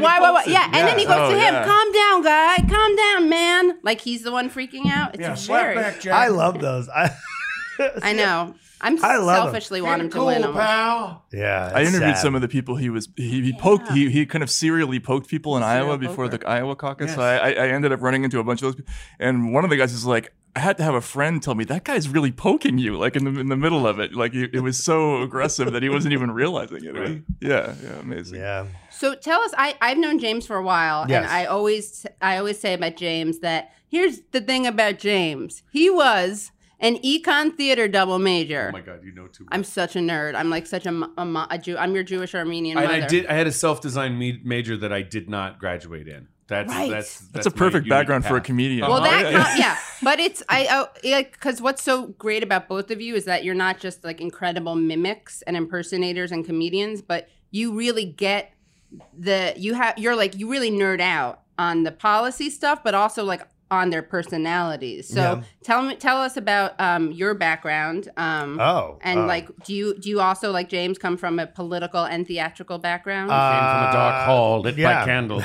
Well, I grew up in a family with my mom, who was in the tribe of Hare in Boston, and she was a political activist and card-carrying socialist. And my father was in the folk scene and played with Janis Joplin and the band and a bunch of different things. So I grew up in sort of a very hippie household. I don't think I had carob until I was 7. Oh, I'm so sorry. This is where the healing starts. That's right. And Carob's good. So I started. Carob's gross. So I grew up in where we went to Seabrook and chained ourselves to the fences when I was 8. And just any fences or any fences, not even near the nuclear nice power house, plant. nice house. Yeah, nice house. Yeah. But so I grew up in a politically active family and was always fascinated with politics. And I had a letter exchange with Richard Nixon when I was in 8th grade. Didn't you go to college in Nixon's hometown? No, he did. Oh, you did. I'm sorry. Okay. I went to Emerson College. Oh, right. Okay. I think I once saw Mike Dukakis on the E train going to Northeastern to teach, and he sat next to me, and I turned to him and I went, "You Mike Dukakis, right?" And he went, "Yep." I went, "88 was a real bitch, huh?" And he went, "Yep, yes, it was. Yes, it was great." And his son John, I think he's on Twitter, and I said a joke about Dukakis on Seth Meyers, and he wrote me and was like, "That's my dad," and I was like, "Oh, I was kidding." And I've written him since then, and it's funny. The Dukakis is very dry Boston humor. Yeah. They're very dry Boston people. So I always was in school politics and comedy. I did improv and comedy, and I did the governor Bill Weld, I changed the state laws so that there were student representatives on parent-teacher councils in Massachusetts. I was very into synthesizing both sides of it. And then I started doing improv at UCB, and I worked on 30 Rock and things like that. What was an actor and your letter exchange with Nixon? I wrote him because I did a project on Nixon because I have a strange thing with sort of villainous politicians. I'm obsessed with them, and I want to know why they are. I want to know the human part of them. I want to know what was the frailty of you that led to you. Right. And Nixon was so fascinating to me because he really had a really tough childhood. He also had a traumatic brain injury when he was, I think, 6 or 7 years old. A wagon wheel ran over his head. That's something. He had an injury from the 1800s. It's true. He fell off a wagon. And they were like, he was like, Whittier. And so. Sounds like a Joe Biden insult. He's like, oh, yeah. Fall on a wagon wheel. So I wrote him a letter and just said, oh, it would be great in this report I was doing. And he sent me back a letter from his New York office. So it was like, a young man like you is interested in an old dog like me. And it was a very sort of, platitudinal letter. It wasn't like he was like, and I'll tell you what I did with the Watergate. I write my form letters by pencil, by hand. Dear. But it was like Pat and I, and by that, Pat Buchanan. Yeah, right. The great thing about Tony, having toured with him 4 and 5 years ago, and again now, is he has met so many famous people that are not like the famous people you should meet, but they're people from other eras. Right. And he meets them. Some of them good people, bad people, just people who are famous for being famous. He collects more famous people than anybody I've ever met. I don't know why. I always end up being in situations where... Who are some of the others? Oh, God. I mean... Which ones can you talk about? Tony Bennett, obviously. Excellent. I've met multiple times. Obviously, he's met Tony Yeah, Bennett. that was right in my brain, I guess it's my story. So I'm like, obviously, I met him 4 times. Tony Bennett, Dennis Kucinich. I did a long interview with Dennis Kucinich, and his breath was so neutral. It was amazing. Oh, wow. I have never encountered a person whose breath was just air. That's great. That's parsley. ideal. Parsley oil. Did he eat parsley? That'll do it. Yeah. But then Viggo Mortensen Love him. So he was, remember, stumping for him in 2008, right? So we were in Manchester at the Ramada. I don't know what it is now. And so we interviewed Viggo for this HuffPo, off the bus thing we were doing, my friend Mary and I. And we got to talk to Kucinich and his wife, who was stepped out of Lord of the Rings. Right. She's got long, beautiful red hair, and you're Kucinich literally does look like Gollum. Oh. And then I think this is a Kucinich positive space, so we can do that. That's okay. I mean, he does. Kucinich is a Gollum-y guy. So I was actually manufactured in a factory. It was I was the last one off the line.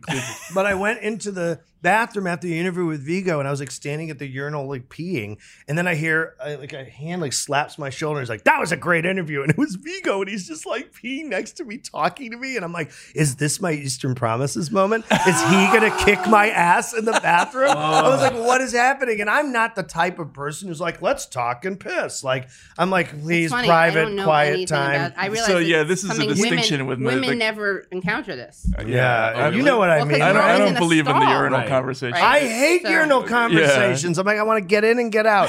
But so Bill Weld, I used to wait on Ted Kennedy and John Kerry. Oh, wow. Ted Kennedy was an incredible tipper, like Good. always 30%, really great tipper. And Kerry? Kerry was like 3%. Because he's a wasp. It's he's a wasp. He is a wasp, right? And he lived on a little cul-de-sac on Beacon Hill. And one night I was tripping on mushrooms in college, and I pulled a wrought iron fence out of this, a spike out of this fence, and I just spun around and threw it in the air willy-nilly, and it pierced Teresa Heinz Kerry's car, like her Mercedes. Wow. No, and alarms went off. We ran. This is when he was running against Weld for Senate, and the next day there was like an article in like the Beacon Hill paper that said Kerry car vandalized, and there was like cop cones around there, and they thought some Weld operatives had done it. It was an accident. Wow. It was an accident, and unfortunately I was wearing winter gloves. So I never, no one's known this until I've confessed it here. Attention, Massachusetts State Police. Statute of limitations is up. And then I approached him last year. He was at the Four Seasons, and my mom, we took her there for her birthday, and he came in, and I went over the table because the waiter who like waited on my grandmother, this like person who's like been there forever. I went over and I said, "Secretary Kerry," and I was like, "Nice to meet you. I've actually met you before." And I said, "Listen, I was a waiter for you a long time ago. Please tip this waiter better than you tipped me." What did he say? All his family started laughing, and he was just like, yeah. So you see, Tony has had run-ins with everyone who ran for president between the years 1972 and 1992. Which is funny because that's the exact time period that every pundit who says Bernie can't win seems to stop at, 1972. Yes, like that's where politics end. McGovern, and that's it. Here's the big, to me, the big difference. Everybody, McGovern was the last leftist candidate, and he lost so big. He was never polling well against Nixon. From the very beginning, he was polling at a 20% deficit, whereas Bernie's out-polling Trump now and always has. And also, McGovern was a terrible public speaker. Yeah. You see video footage of him, and he's like, well... If you vote for me, you're the only person who's going to vote for me. Right. Didn't he have the psychology? Wasn't that him who had the psychology scare? Eagleton. Yeah, there was a whole problem with his VP pick. I mean, there were all kinds of things that happened in that campaign. And also, so many people have lost who have been like, look at why don't we talk about 2016? Right. Like it's why not 1984? Yeah. And he didn't run in '68 and then run again in '72. Right. Yeah. I don't know why they mapped McGovern. I think that's some weird boomer scare. But it's like a boomer PTSD scare. That's And also, he was the last guy left standing after the government got rid of a lot of great leaders in the late 60s. Right, the Great Purge. The Great Purge. Let's face it, that was a purge. Yeah, it's true. And James, so unlike you came from a conservative background. Yeah, unfortunately. And it's interesting. Yeah, but I give people like you so much credit because like I was like you, Tony. I was like born in the born into an easier situation so it was like, to not reject. Yeah. But you really you're more of a hero because you rejected your upbringing. I'm not a hero. It was some traumatic years being that's what sort heroes of a young say.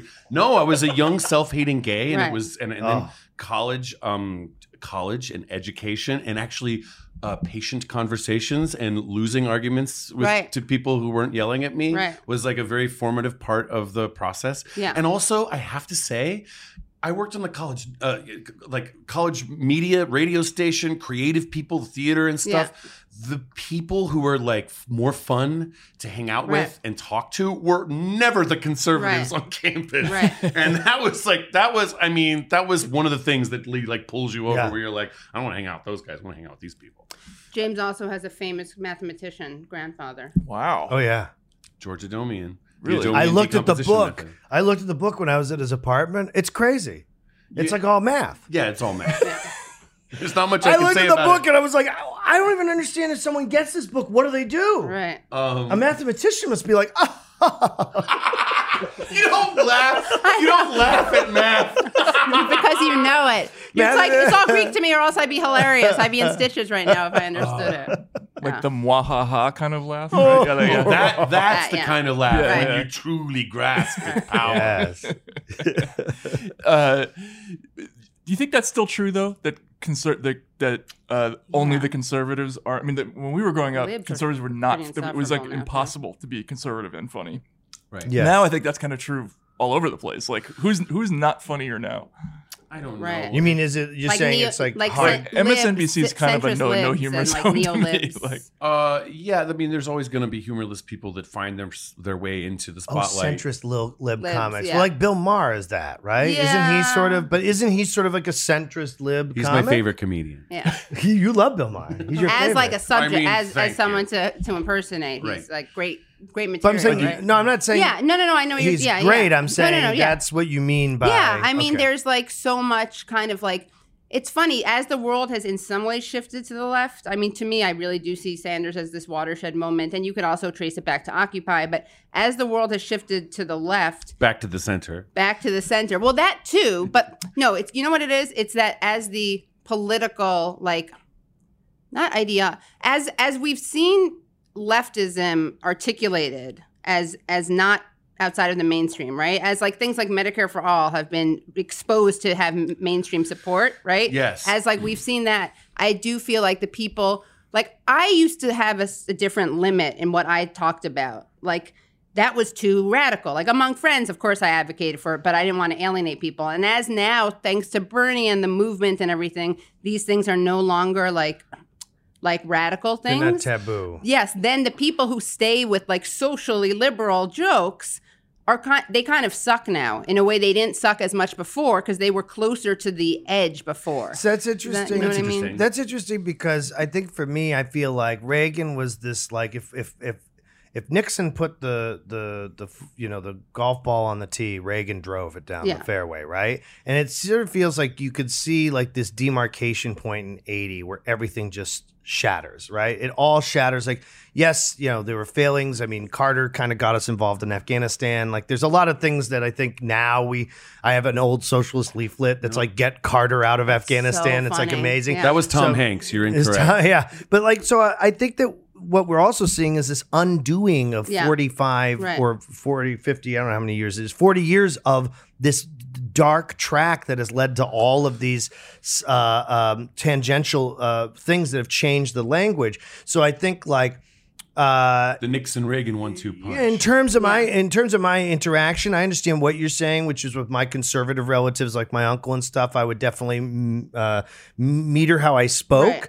But I think it is interesting that even the labels, it's like, to me, I always look at what Bernie says and go, that's Americanism. That's like what FDR, that's like what we were supposed to be after the war, and how Beirut was the Paris of the Middle East, and like we were traveling internationally, and there was more exposure and cultural overlap from the war, and somehow we lost all of that and shrunk it to the Cold War, and like we're really returning actually to the thing we were finally starting to become. Right. So I think even the labels of left and right, which at some are sort of not great, because at some point, if we were to achieve this thing, we'll always want to have a sort of, just like the brain is bicameral, we're going to have in society the part that wants to sort of reduce, shrink, and slow, and the part that wants to expand, explore, and go.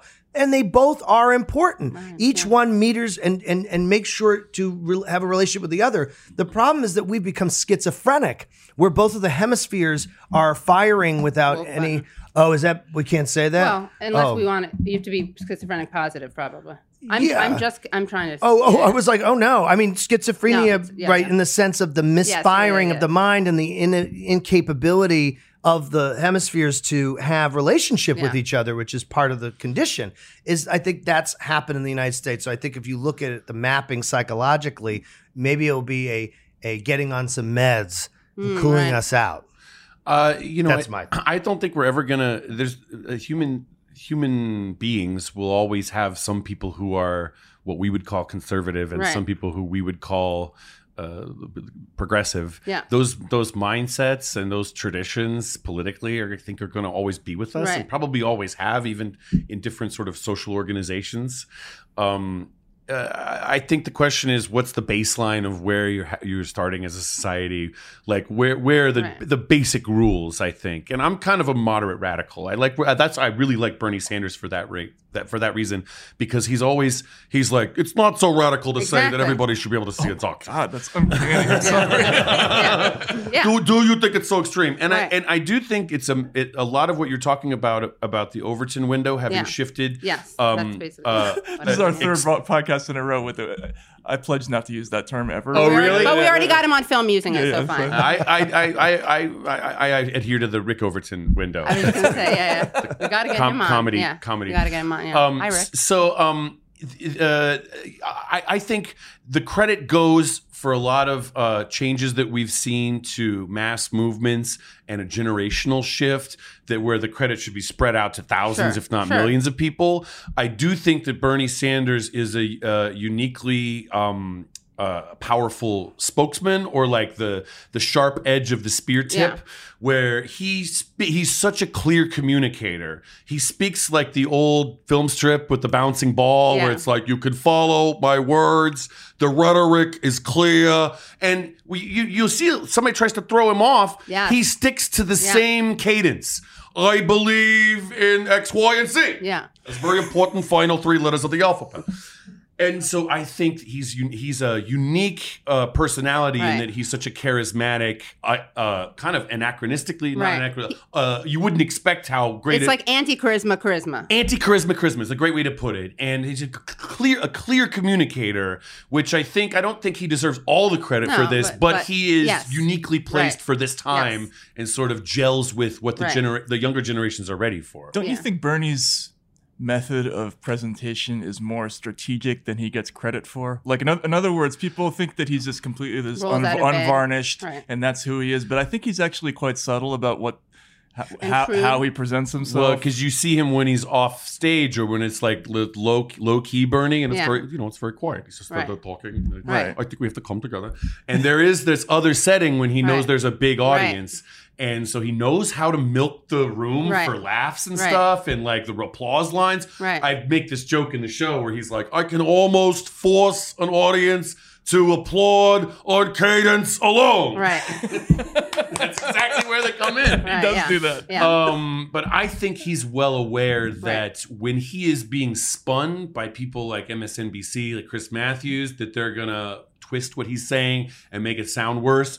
And when he's at a rally and the cameras are on, or he's at a debate and it's his time to talk, that is a rare chance to communicate the ideas. And so I think you see him stick to his talking points. And I think it's good, because he knows that the deck is stacked against him rhetorically with the people who will be commenting on what he's saying in the press. I think it's both. I think it's like he naturally is like that, and he's a shrewd. He's shrewd. I mean, he's very much the same person off the record as he is on the record, but I do think he pays a lot of attention to how his image works in public. Well, as he should, right? Because he's running for office. Absolutely. Yeah, I think he's a shrewd politician. He's been in it for 30 plus years, right? And he survived in Vermont, as an independent, and survived in the Democratic Party as an independent senator. So I don't think you can, anyone at that level. You can't. There's just no way that it's all completely just all shucks. Like that's just doesn't exist. He knows what he's doing. He knows what his strengths are, and I think he probably knows what his weaknesses are. And so I think he likes to play to his strengths. He's good at it. Yeah. When you're doing an impersonation, where do you start? Do you start with the voice, the gestures, words that they prefer? Like, how does this work? Personally, I always start with seeing it on TV and just kind of talking back to the TV. Oh, is that your thing? If I hear somebody say a similar thing once or twice, then I kind of start to say it back to them if it strikes me as something interesting. So you see Chris Matthews or whoever. Yeah, okay, it's politics, obviously. As the great Chip O'Neill once said, progress can only go so far. You see him say something and you just start wanting to I'm gonna bark right back at the screen. There should be a game where you just take a historical moment and you make it, you Have link Chris it Matthews to today. comment on it. Yeah. Like whatever Bernie is doing is some kind Bernie of. Sanders clearly, there's a clear line between Bernie Sanders and Henry VIII. I think the Democratic Party is suffering the way Anne Boleyn did. Yeah, exactly. The eyebrows are good. That's excellent. Yeah. And he's amazing. You hate to see it. You love to see it. How did you figure out Trump? Yeah, Because a lot of people have done Trump. I mean, I thought that Trump was an overdone impression when I had to do it. So, like, I mean, I improvised him and did him, on stage, and probably a bad impression, I think. And then when I knew we had to do the show together, I was like I knew we had to like tour.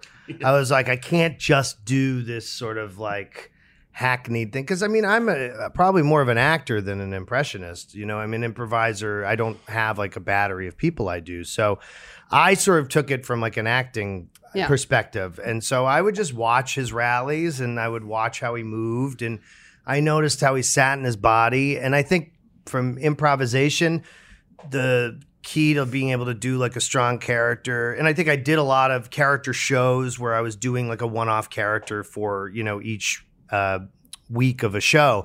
So the Tony Show. The Tony Show, yeah. So, which I did with my friend John. It was the Tony and Johnny Show, and then he left, and I kept doing it.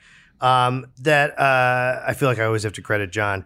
So I considered, since I improvise first and probably write second, that I needed to figure out in my psyche, where's the Trump part of my psyche. And if I could understand that and let that come forward, then if I can do the voice and the body, then I can just let that part of my psyche talk, and then I can improvise it any way I want. So you like tap into it. I like did it inside kind out. of, right. So I do inside out. Do you have a developed inner Trump? I mean, like, is there a lot of it in there? Or? I mean, not like, I think this is another thing that happens because people go, oh, is it like a tortured thing or whatever? And it's like, I mean, no. I mean, it's a part of your brain that you're just turning on and turning off. You just have, that's your job. That's like my job is to do that, right? So I think if I got poisoned psychologically from playing him, then there would be like a huge problem. Right. So like you just turn on. You wake up in the morning as Trump one day. I mean, the only thing was that I had to condition my mouth to do a lower jaw roll that it didn't do, and now I find I do it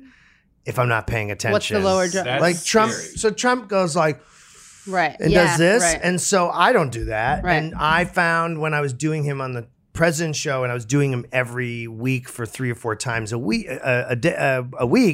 I would have some things that I would do that were unconscious, but I felt like if I want to do that character and be able to play in any space with that character, I have to keep that Develop stuff. So it the takes muscle. about 2 to 3 weeks for me to not go like give a thumbs up when I give a picture or to go like this. And so like if I'm making a point, sometimes I'll do this and pull in. It's all about center of gravity. And the highest compliment I probably got was from the now jailed Roger Stone, who said The highest compliment from Roger Stone. Roger, well, he was around him the most, Yeah, right? yeah. So I consider from a person who was around Right. him, he said, you do his presence.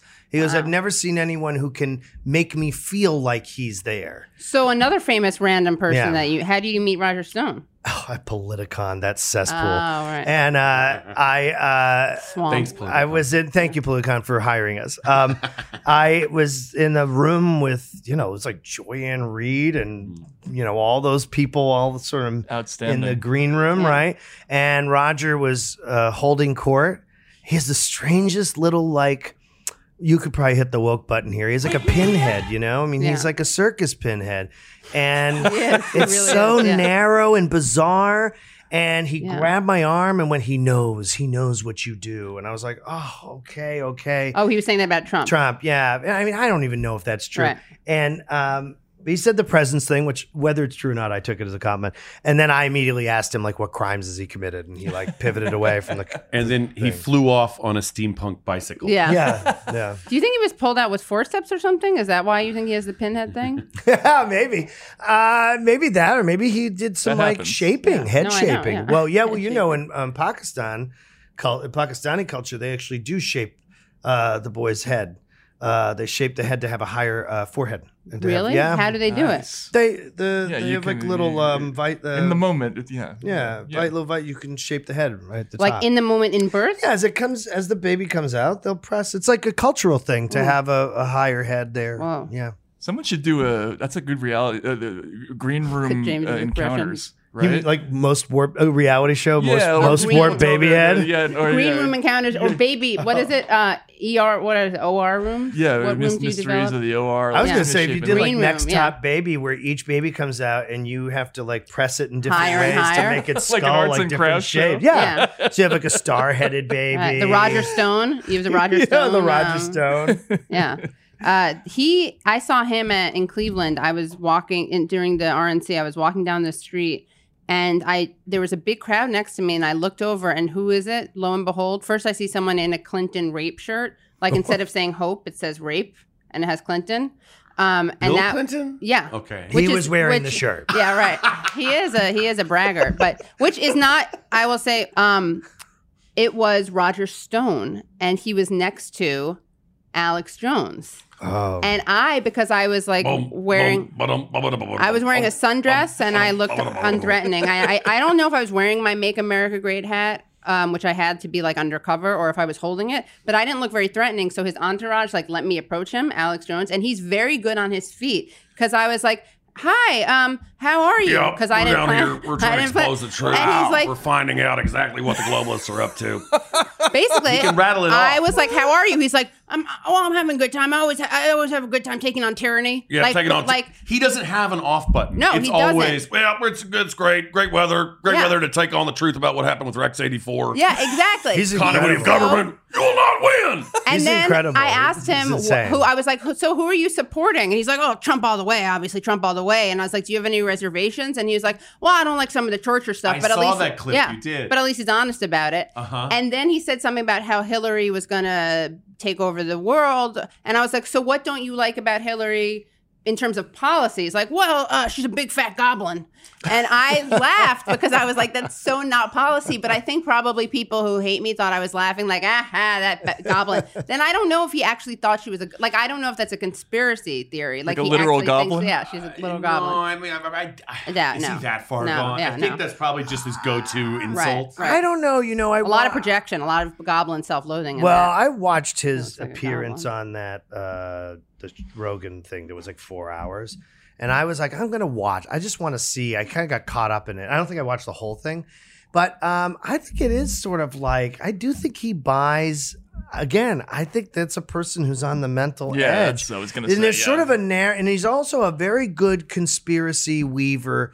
He's a great conspiracy weaver. There's like people you'd meet like in Harvard Square in the 80s, otherwise known as like deranged people. Yeah, I'm familiar. And, yeah. Right? And so those people and they would be able to sort of like talk to you. It's like a LaRouche table, right? LaRouche They table. would just be able, and he's like Right in front that. of the on the Oval Path. LaRouche Because he has spectrum. certain key things he does where I've watched it and I went, you are like a little improviser because he teased something up. So he goes, let me tell you, he'll be like, there's some secret thing, a secret plan. It's a secret Yeah, they thing. got I a don't plan want to for tell you. depopulation. It's FEMA. It's based on he, FEMA. But he stalls through it. So he sort of, Right. he says things to stall through it while he comes Find up his with footing what or- the yeah. thing is going Right. to be. So I think it is a combo of making it up but then I think he believes it as he's saying it. So it's great. He's like his own storyteller. Right. He like comes up with something he doesn't believe. And then as he's saying, he's like, this is great. This is great. And then he believes it by the end. Right. So I think it's both. I think he makes things up and believes them Right. and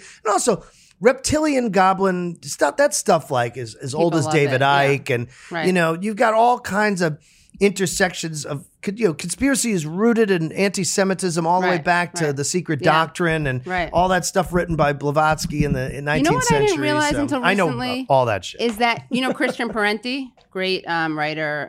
Anyway, Christian Parenti pointed It's out not to Michael me. Parenti? His son, actually. Oh, yeah. okay. And he's writing a book on Hamilton. He writes for Jacobin, and he's great. But he pointed out that a big role of anti-Semitism in terms of like the pogroms was debt liquidation.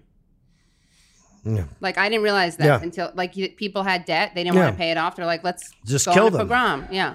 Yeah. Well, Yeah, Jesus Christ. I know. We got two comedians, so let's talk about the pogrom. Yeah. It's great. It's great material, great fodder, yeah. I think that Alex Jones is. I think his enemies are happy to let him run his mouth because I think 1 out of 10 things he says is probably a real thing. Right. That's an injustice committed by that's true. the elites who run our Right. country Yeah. and our government. But it's 90% of it is absolute horseshit. He believes in a literal Satan. Right. So it's like, this guy believes in Satan and doesn't shut up about him. Yeah. Let him keep talking because if he calls us the bad guys, he makes it look like we're the good guys. Right. Yeah. Right. Yeah. Yeah. He said something about people. He was like pretending that some protesters were actually Jewish, like looked like Seinfeld or something. It is Do you so remember? funny. He knows that he's not supposed to be anti-Semitic, Right. but he falls into it all the time. Yeah. So you see him sometimes going like, they're obviously merchants. Not that that's Right. you see him catch himself. Yeah. He didn't call them Jews. I think he was like, they're New Yorkers. They're like, they look like they. come I on think they're now. from Seinfeld. Seinfeld. They're from Seinfeld. Yeah. He also has a theory about baby milk and breastfeeding and how like formula makes your head. Oh, it makes you mentally retarded. Like literally, he's like, no. Well, I'm quoting him, so I gotta give him. I won't deny him agency. I won't deny him agency, but he's like, sure.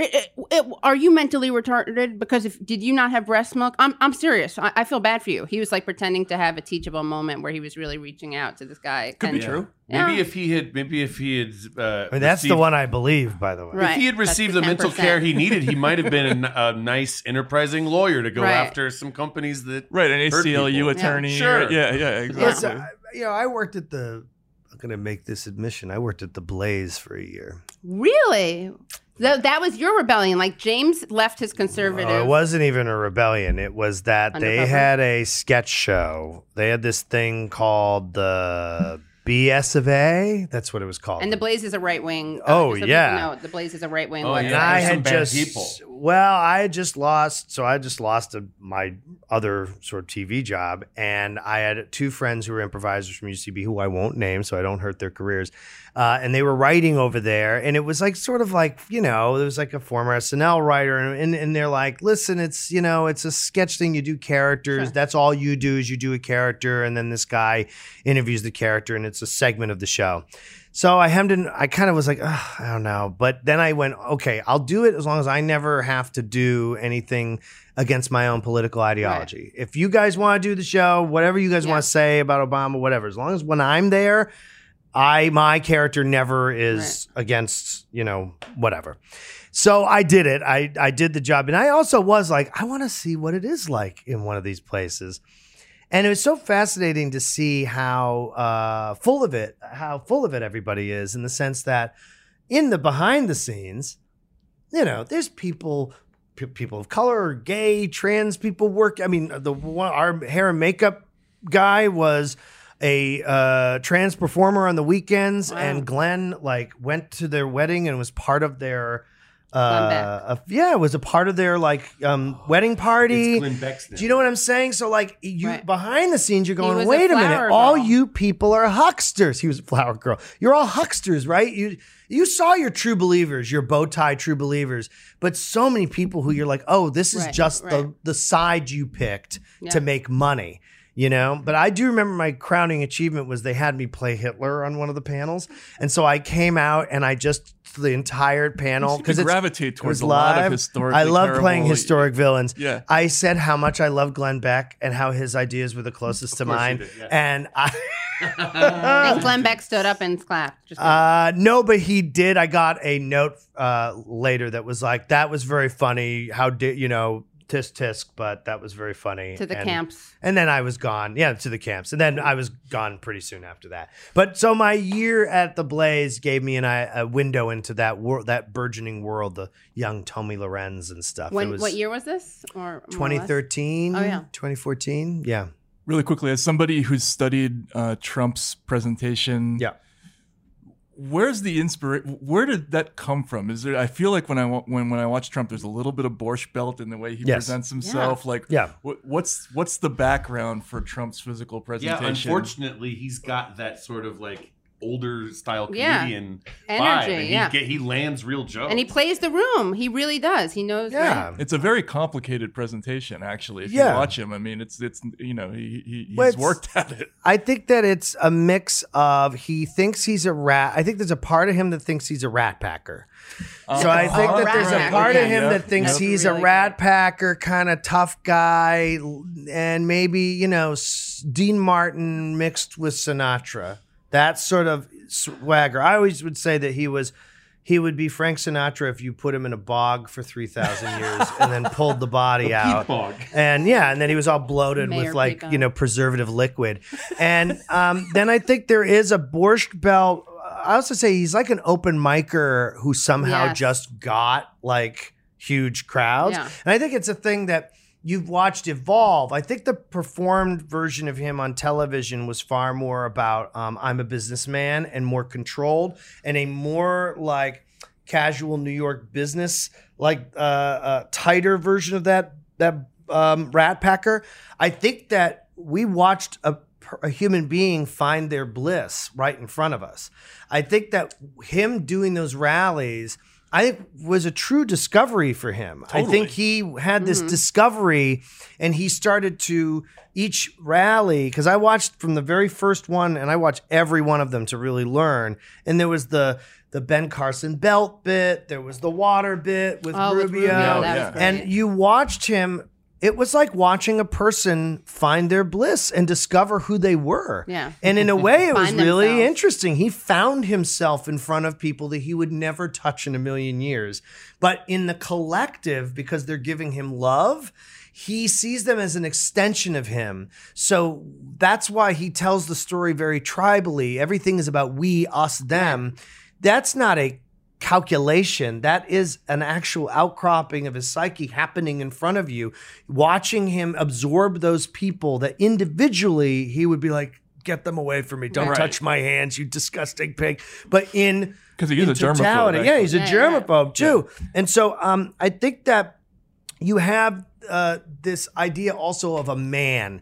And I think that comes from his older brother was an alcoholic and was sort of a confirmed bachelor, and he flew a plane and he died of, you know, overdose. And I think therefore his father, he was the second and not as, I think, sort of seen as the fuck up.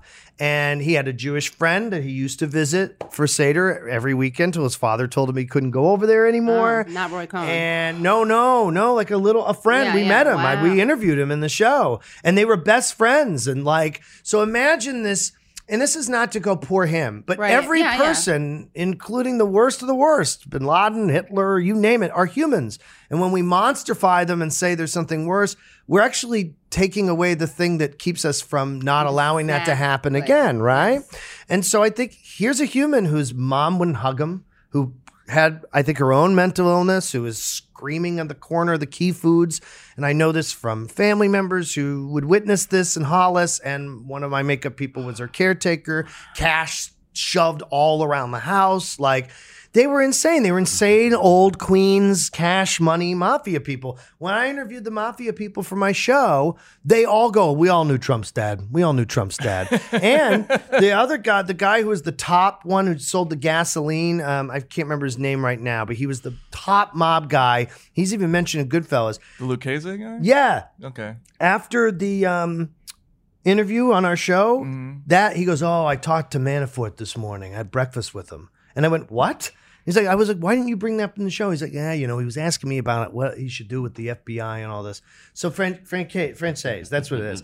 So like all these people in his world, he's like, here I am, swagger tough guy. Here I am, rat packer. I hold my body like a big boy thinks he holds his body. And he stopped at 12. So everything you see is a boy who's just always on the edge of the end of adolescence. That's what it is. And so that's why it's not holding yourself like a man in the sense of what we think of as a man or whatever. It's a man trying to hold, a boy trying to hold himself like a man in his idea of what a man is. But he really has the sort of movement and swagger of B. Arthur. So it's like there's this weird feminizing quality, not to use sort of genderizing terms, but he's sort of like an old grandmother. He's like an old grandmother. Jewish grandmother. And then, he's like a Jewish girl. We used to say that in the writers' room all the time. And he has the fucking, you know, and so to me, the layers of complexity of going, okay, I am an old woman, but I'm also trying to be a tough guy, but I'm a little boy. Right. And I got to be all those things. And I also have to swing and dance like Stevie Nicks once in a while and throw because you added that. That part in. No, at the church. When he's at the church right. and he sways like Stevie Nicks. He throws his freaking arms back and forth. So to me, what I love is he's a person who hates himself so deeply, but yet wants love so badly. And you watch him misfire at every stage, and that's really how you play him. Yet it works. It works. It misfires, but doesn't misfire, right? But but you know that's like running debt at a casino. Right. You're gonna have to get. The house is going to ask you to pay at some point. That's the difference. He's not making money. He's running into emotional debt.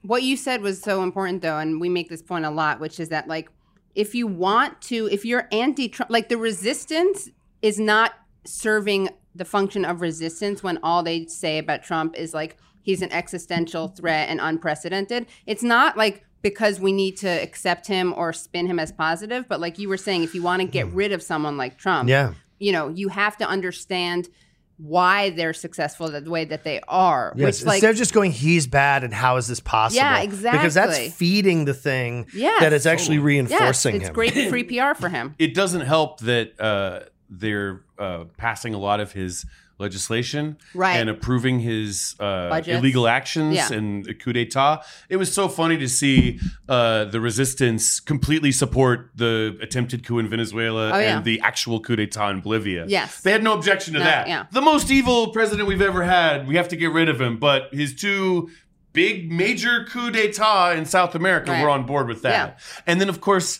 the day that they began the impeachment proceedings against him was the same day that they passed his free trade agreement.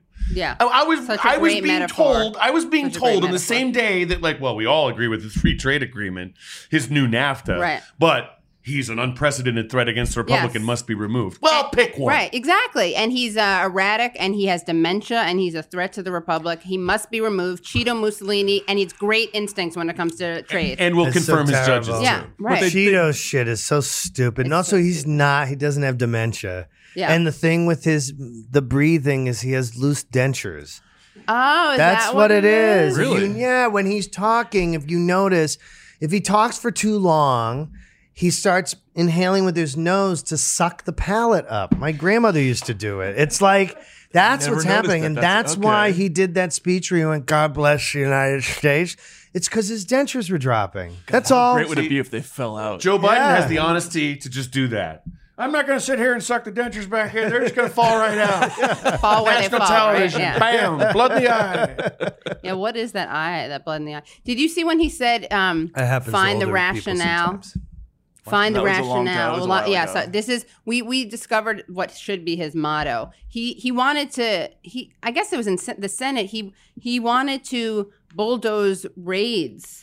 He was complaining about raids, crack houses where they held raids, and he's like raves. Yeah, raves. Sorry. Yes, where they held raves. Yeah, he wanted to go in there and just like find the rationale. Go after the promoter. Yeah, the promoters, as he said it. He had some weird Irish bro. Yeah. It's so funny. I've never been to a rave in a crack house. I've been amazing. to an abandoned warehouse. Yeah, that's what it is. He mixed them up. He didn't understand the difference. Yeah. He was literally, it's so out of touch. I saw the movie Go. I saw the movie Go, and I didn't like it. There's open bisexuality happening down there with little blue pills. Yeah, and he's like, just go after the what do you do? The promoters. The promoters. That girl from Dawson's Creek.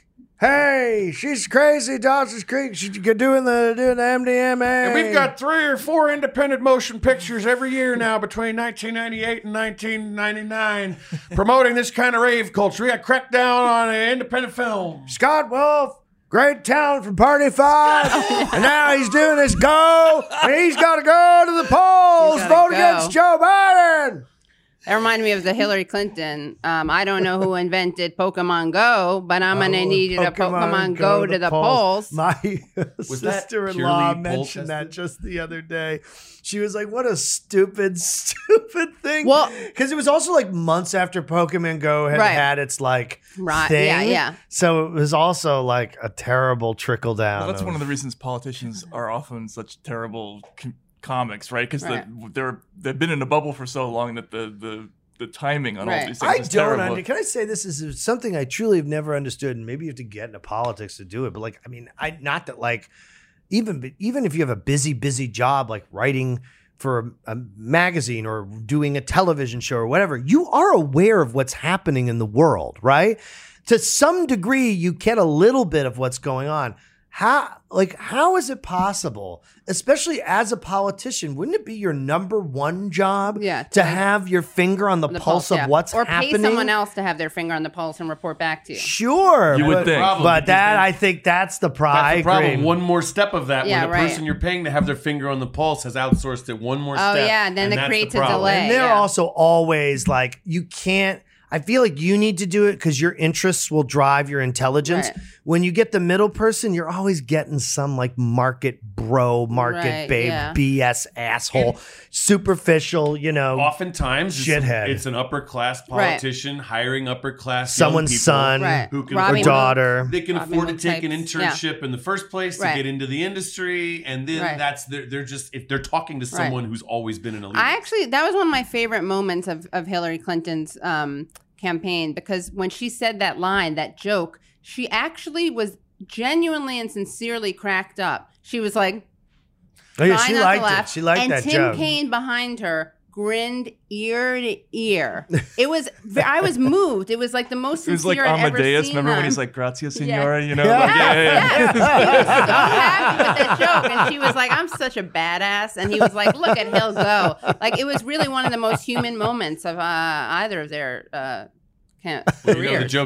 The political joke I really can't get enough of. I hope I get to see it again. Is the Klobuchar joke that's going on? Oh my God! Here's what I said to Donald Trump was, I like to see how your hair would fare in a blizzard. It's so great. So he wakes up screaming that in the night. What about with the one with Melania, where she's like, it's like looking in a mirror. Oh my God! Because they're both from Slovenia. Her ancestor, and she's like, I'm Slovenian, and Donald Trump's wife Melania is Slovenian. And when I look at her, it's like looking in a mirror, Club Mob. The only other famous Slovenian in America is Slavoj Žižek, and he's not famous. Can you This crisis of Slovenian misrepresentation on the presidential level is a crisis of not only philosophy, but also the madness of the cultural sphere. That's one of the best. I hope I'm wrong. I'm very hopeless about all of this. I think that even if Bernie wins, I don't think Trump's going to leave. And I think if Trump does leave, it'll be like Waco at the White House. And I think that I think you're going to have people begging for a coup. I think that if he does what I think he's going to do, I think that we disagreed about this before the podcast. I think he's so desperate now to stay there and so desperate to prove the point of his power. And I think he's fallen in love with his power. He might not have wanted to go there, but I don't think he wants to leave summer camp now. And I personally believe that even if Bernie wins, takes it, and Trump like fights for 5 days and then like marches off and leaves, we're in for a very rough decade, and that decade is going to be like Oklahoma City times 1,000. I think that's where we're heading, and until we do the one singular thing we can do that will start to change the whole map is to overturn Citizens United. It is the root, it is the rot in the root. Everything else comes from that because it is infusing a confusion in our politics that is fogging it up. And not to get all esoteric, but whether you like the Masons or not or whatever, but some of the esoterica written, in Morals and Dogma and different books like that really talk about the idea of unity of force of democracy, and that force and will are combined with the sort of unity of the people. And when the dissolution of the people happens, you have the rough ashlar as opposed to the perfect ashlar. The perfect ashlar is a society that's a perfect cube, and it works with pure edges of liberty, fraternity, and equality, and 3 invisible edges that I can't remember the name right now. But the rough ashlar is a rough hewn stone that is there's no sides or understanding to it. And I think that we are entering into an era where I think human beings don't understand that the thin membrane of society is sort of light of like the little candle of liberty, which I know is a lame metaphor. But if you snuff it, last time it was like 1100 years. Right. Like last time in antiquity, once it really got snuffed, and antiquity crept its way all the way into the Eastern Roman Empire, right? To stay alive in some fashion in Constantinople. That like, you know, that now I get very worried if we snuff it, what will happen? You know, here's the amazing thing. Tony's not even a Mason. He's just studied that as an interested outsider. Are you a Mason ally? I don't know, but I think the Masons get a bad rap. I think they get a bad rap. Can you tell us that? I think they were the first think tank, basically.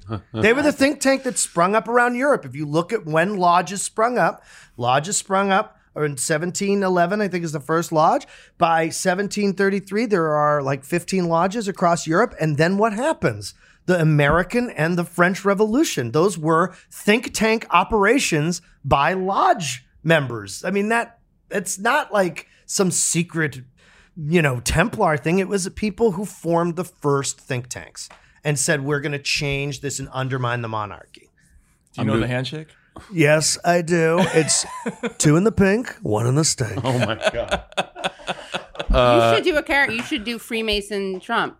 He kind of does. You come to the show. It happens sometimes. Yeah. So what's the plan for the show? Where are you going to be in tour? Yeah. Well, we're going. Where can our listeners find you? Can you tell us it's Trump, because we didn't give you enough chance? When does this come out? That's okay. It's not going to come out. Oh, it's too late. Our tour has. Is it going to come out? Is it going to come out after March 1st? Yes. So the tour was incredible. We sold out everywhere. It's over. There's no more dates now. There's one in May 23rd in Austin, Texas. We're going to be in Austin, Texas, which I believe that we recently won on Super Tuesday. You're not excused. Excuse me. I won all the states. I won all the states in Super Tuesday. Bernie, you changed the rules of the convention, and now you're going. Don't you start parroting the right-wing talking points from within the Democratic Party. I need the super delegates. Back in 2016, I loved the super delegates. Go fuck themselves. Oh, that's not what you said back then. Now you're like, ooh, no, ooey, ooey. You see, he is getting talking points from MSNBC. I hope you're happy with what you're doing. MSDNC. That's what that guy called them, and then they shut down his Twitter account. We're doing great. We're doing better. And Mike Pence, let me tell you, Mike Pence is a great plan for coronavirus. This guy knows how to spread AIDS better than anybody. He did it in Indiana. And we hear that AIDS is the counter-virus to corona. Okay, so we're doing an incredible mix. We're going to start spraying AIDS all over the United States. If this is your human health policy, I can't wait to replace it with Medicare for all. And if Mike Pence gets sick... A lot of people are going to need to see some doctors coming. If Mike Pence gets sick, we'll just replace him with Nikki Haley. Ooh, Nikki. And finally, I'll have... That's probably what you want to do. A First Lady You're VP. setting him up to fail so that you can get rid of him in July. That's what... surface-oriented, ignorant Twitter thinks, but it's a totally dumb strategy. So it's a dumb idea. Can you do Mike Pence, by the way? I don't have. You don't have it. It's just such a cipher. That was Pete Gross does Mike Pence. He's going to be at APAC. Who would recognize that impersonation? Yeah, it's Nobody. just I'm a cotton swab. Well, I'll say I'm that here as a Kleenex. He also has homoerotic tendencies towards his uncle, who was a policeman. It's true. He has. I'm not. Yeah, and he calls his wife mother, but he does have a weird thing with his uncle, who was a cop. Even though Pete Gross maybe didn't look like Mike Pence, I do have to say that Pete did. I think I give a shout out to Pete Gross, who is the showrunner for President Show, because he played the sort of sidekick Pence. Yeah, and he was. He actually, I think, captured it perfectly in the sense that he was just. He's a guy who's like, okay, well, whatever you need, mother. And then when he gives any chance to talk about Christianity or any of his points of views, he gets all really excited and Trump shuts him down. And we tried to make them like a classic comedy team.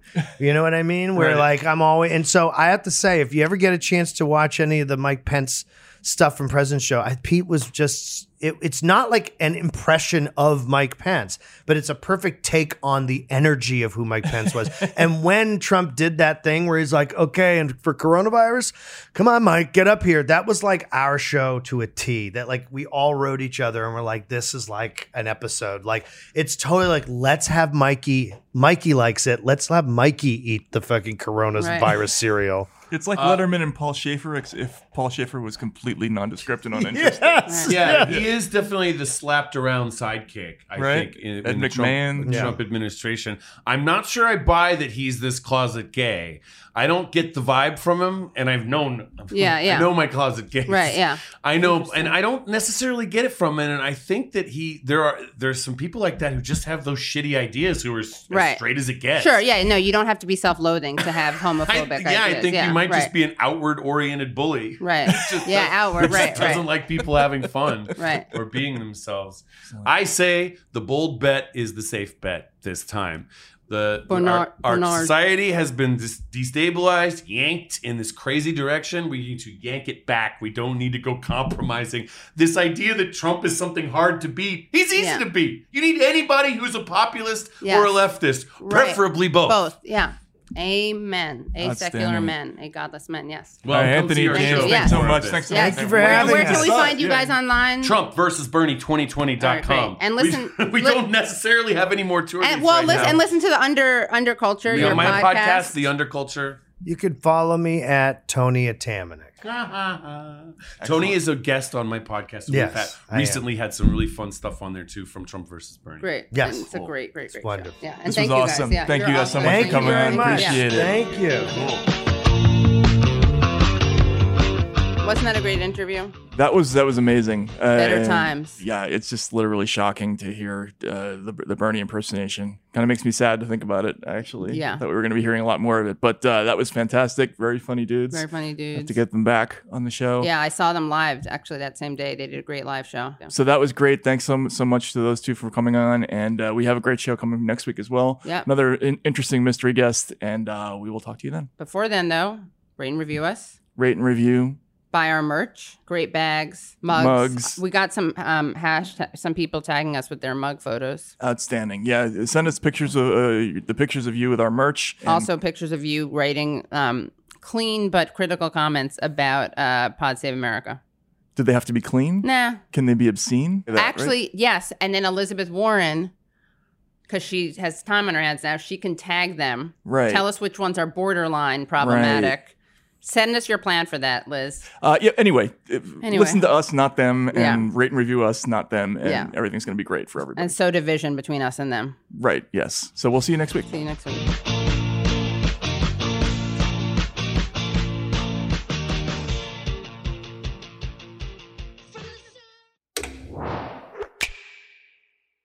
The Bigger Pockets portfolio of podcasts are worthy of your investment. We're having a real conversation as real estate investors. New episodes available every day. It's important to buy where it makes money and not necessarily where you want to travel to. Bigger Pockets, On the Market, Rookie Real Estate, or Money Podcast. The purpose of flipping is to create more cash so then you can reinvest into other types of properties. The Bigger Pockets Podcast on YouTube or wherever you listen.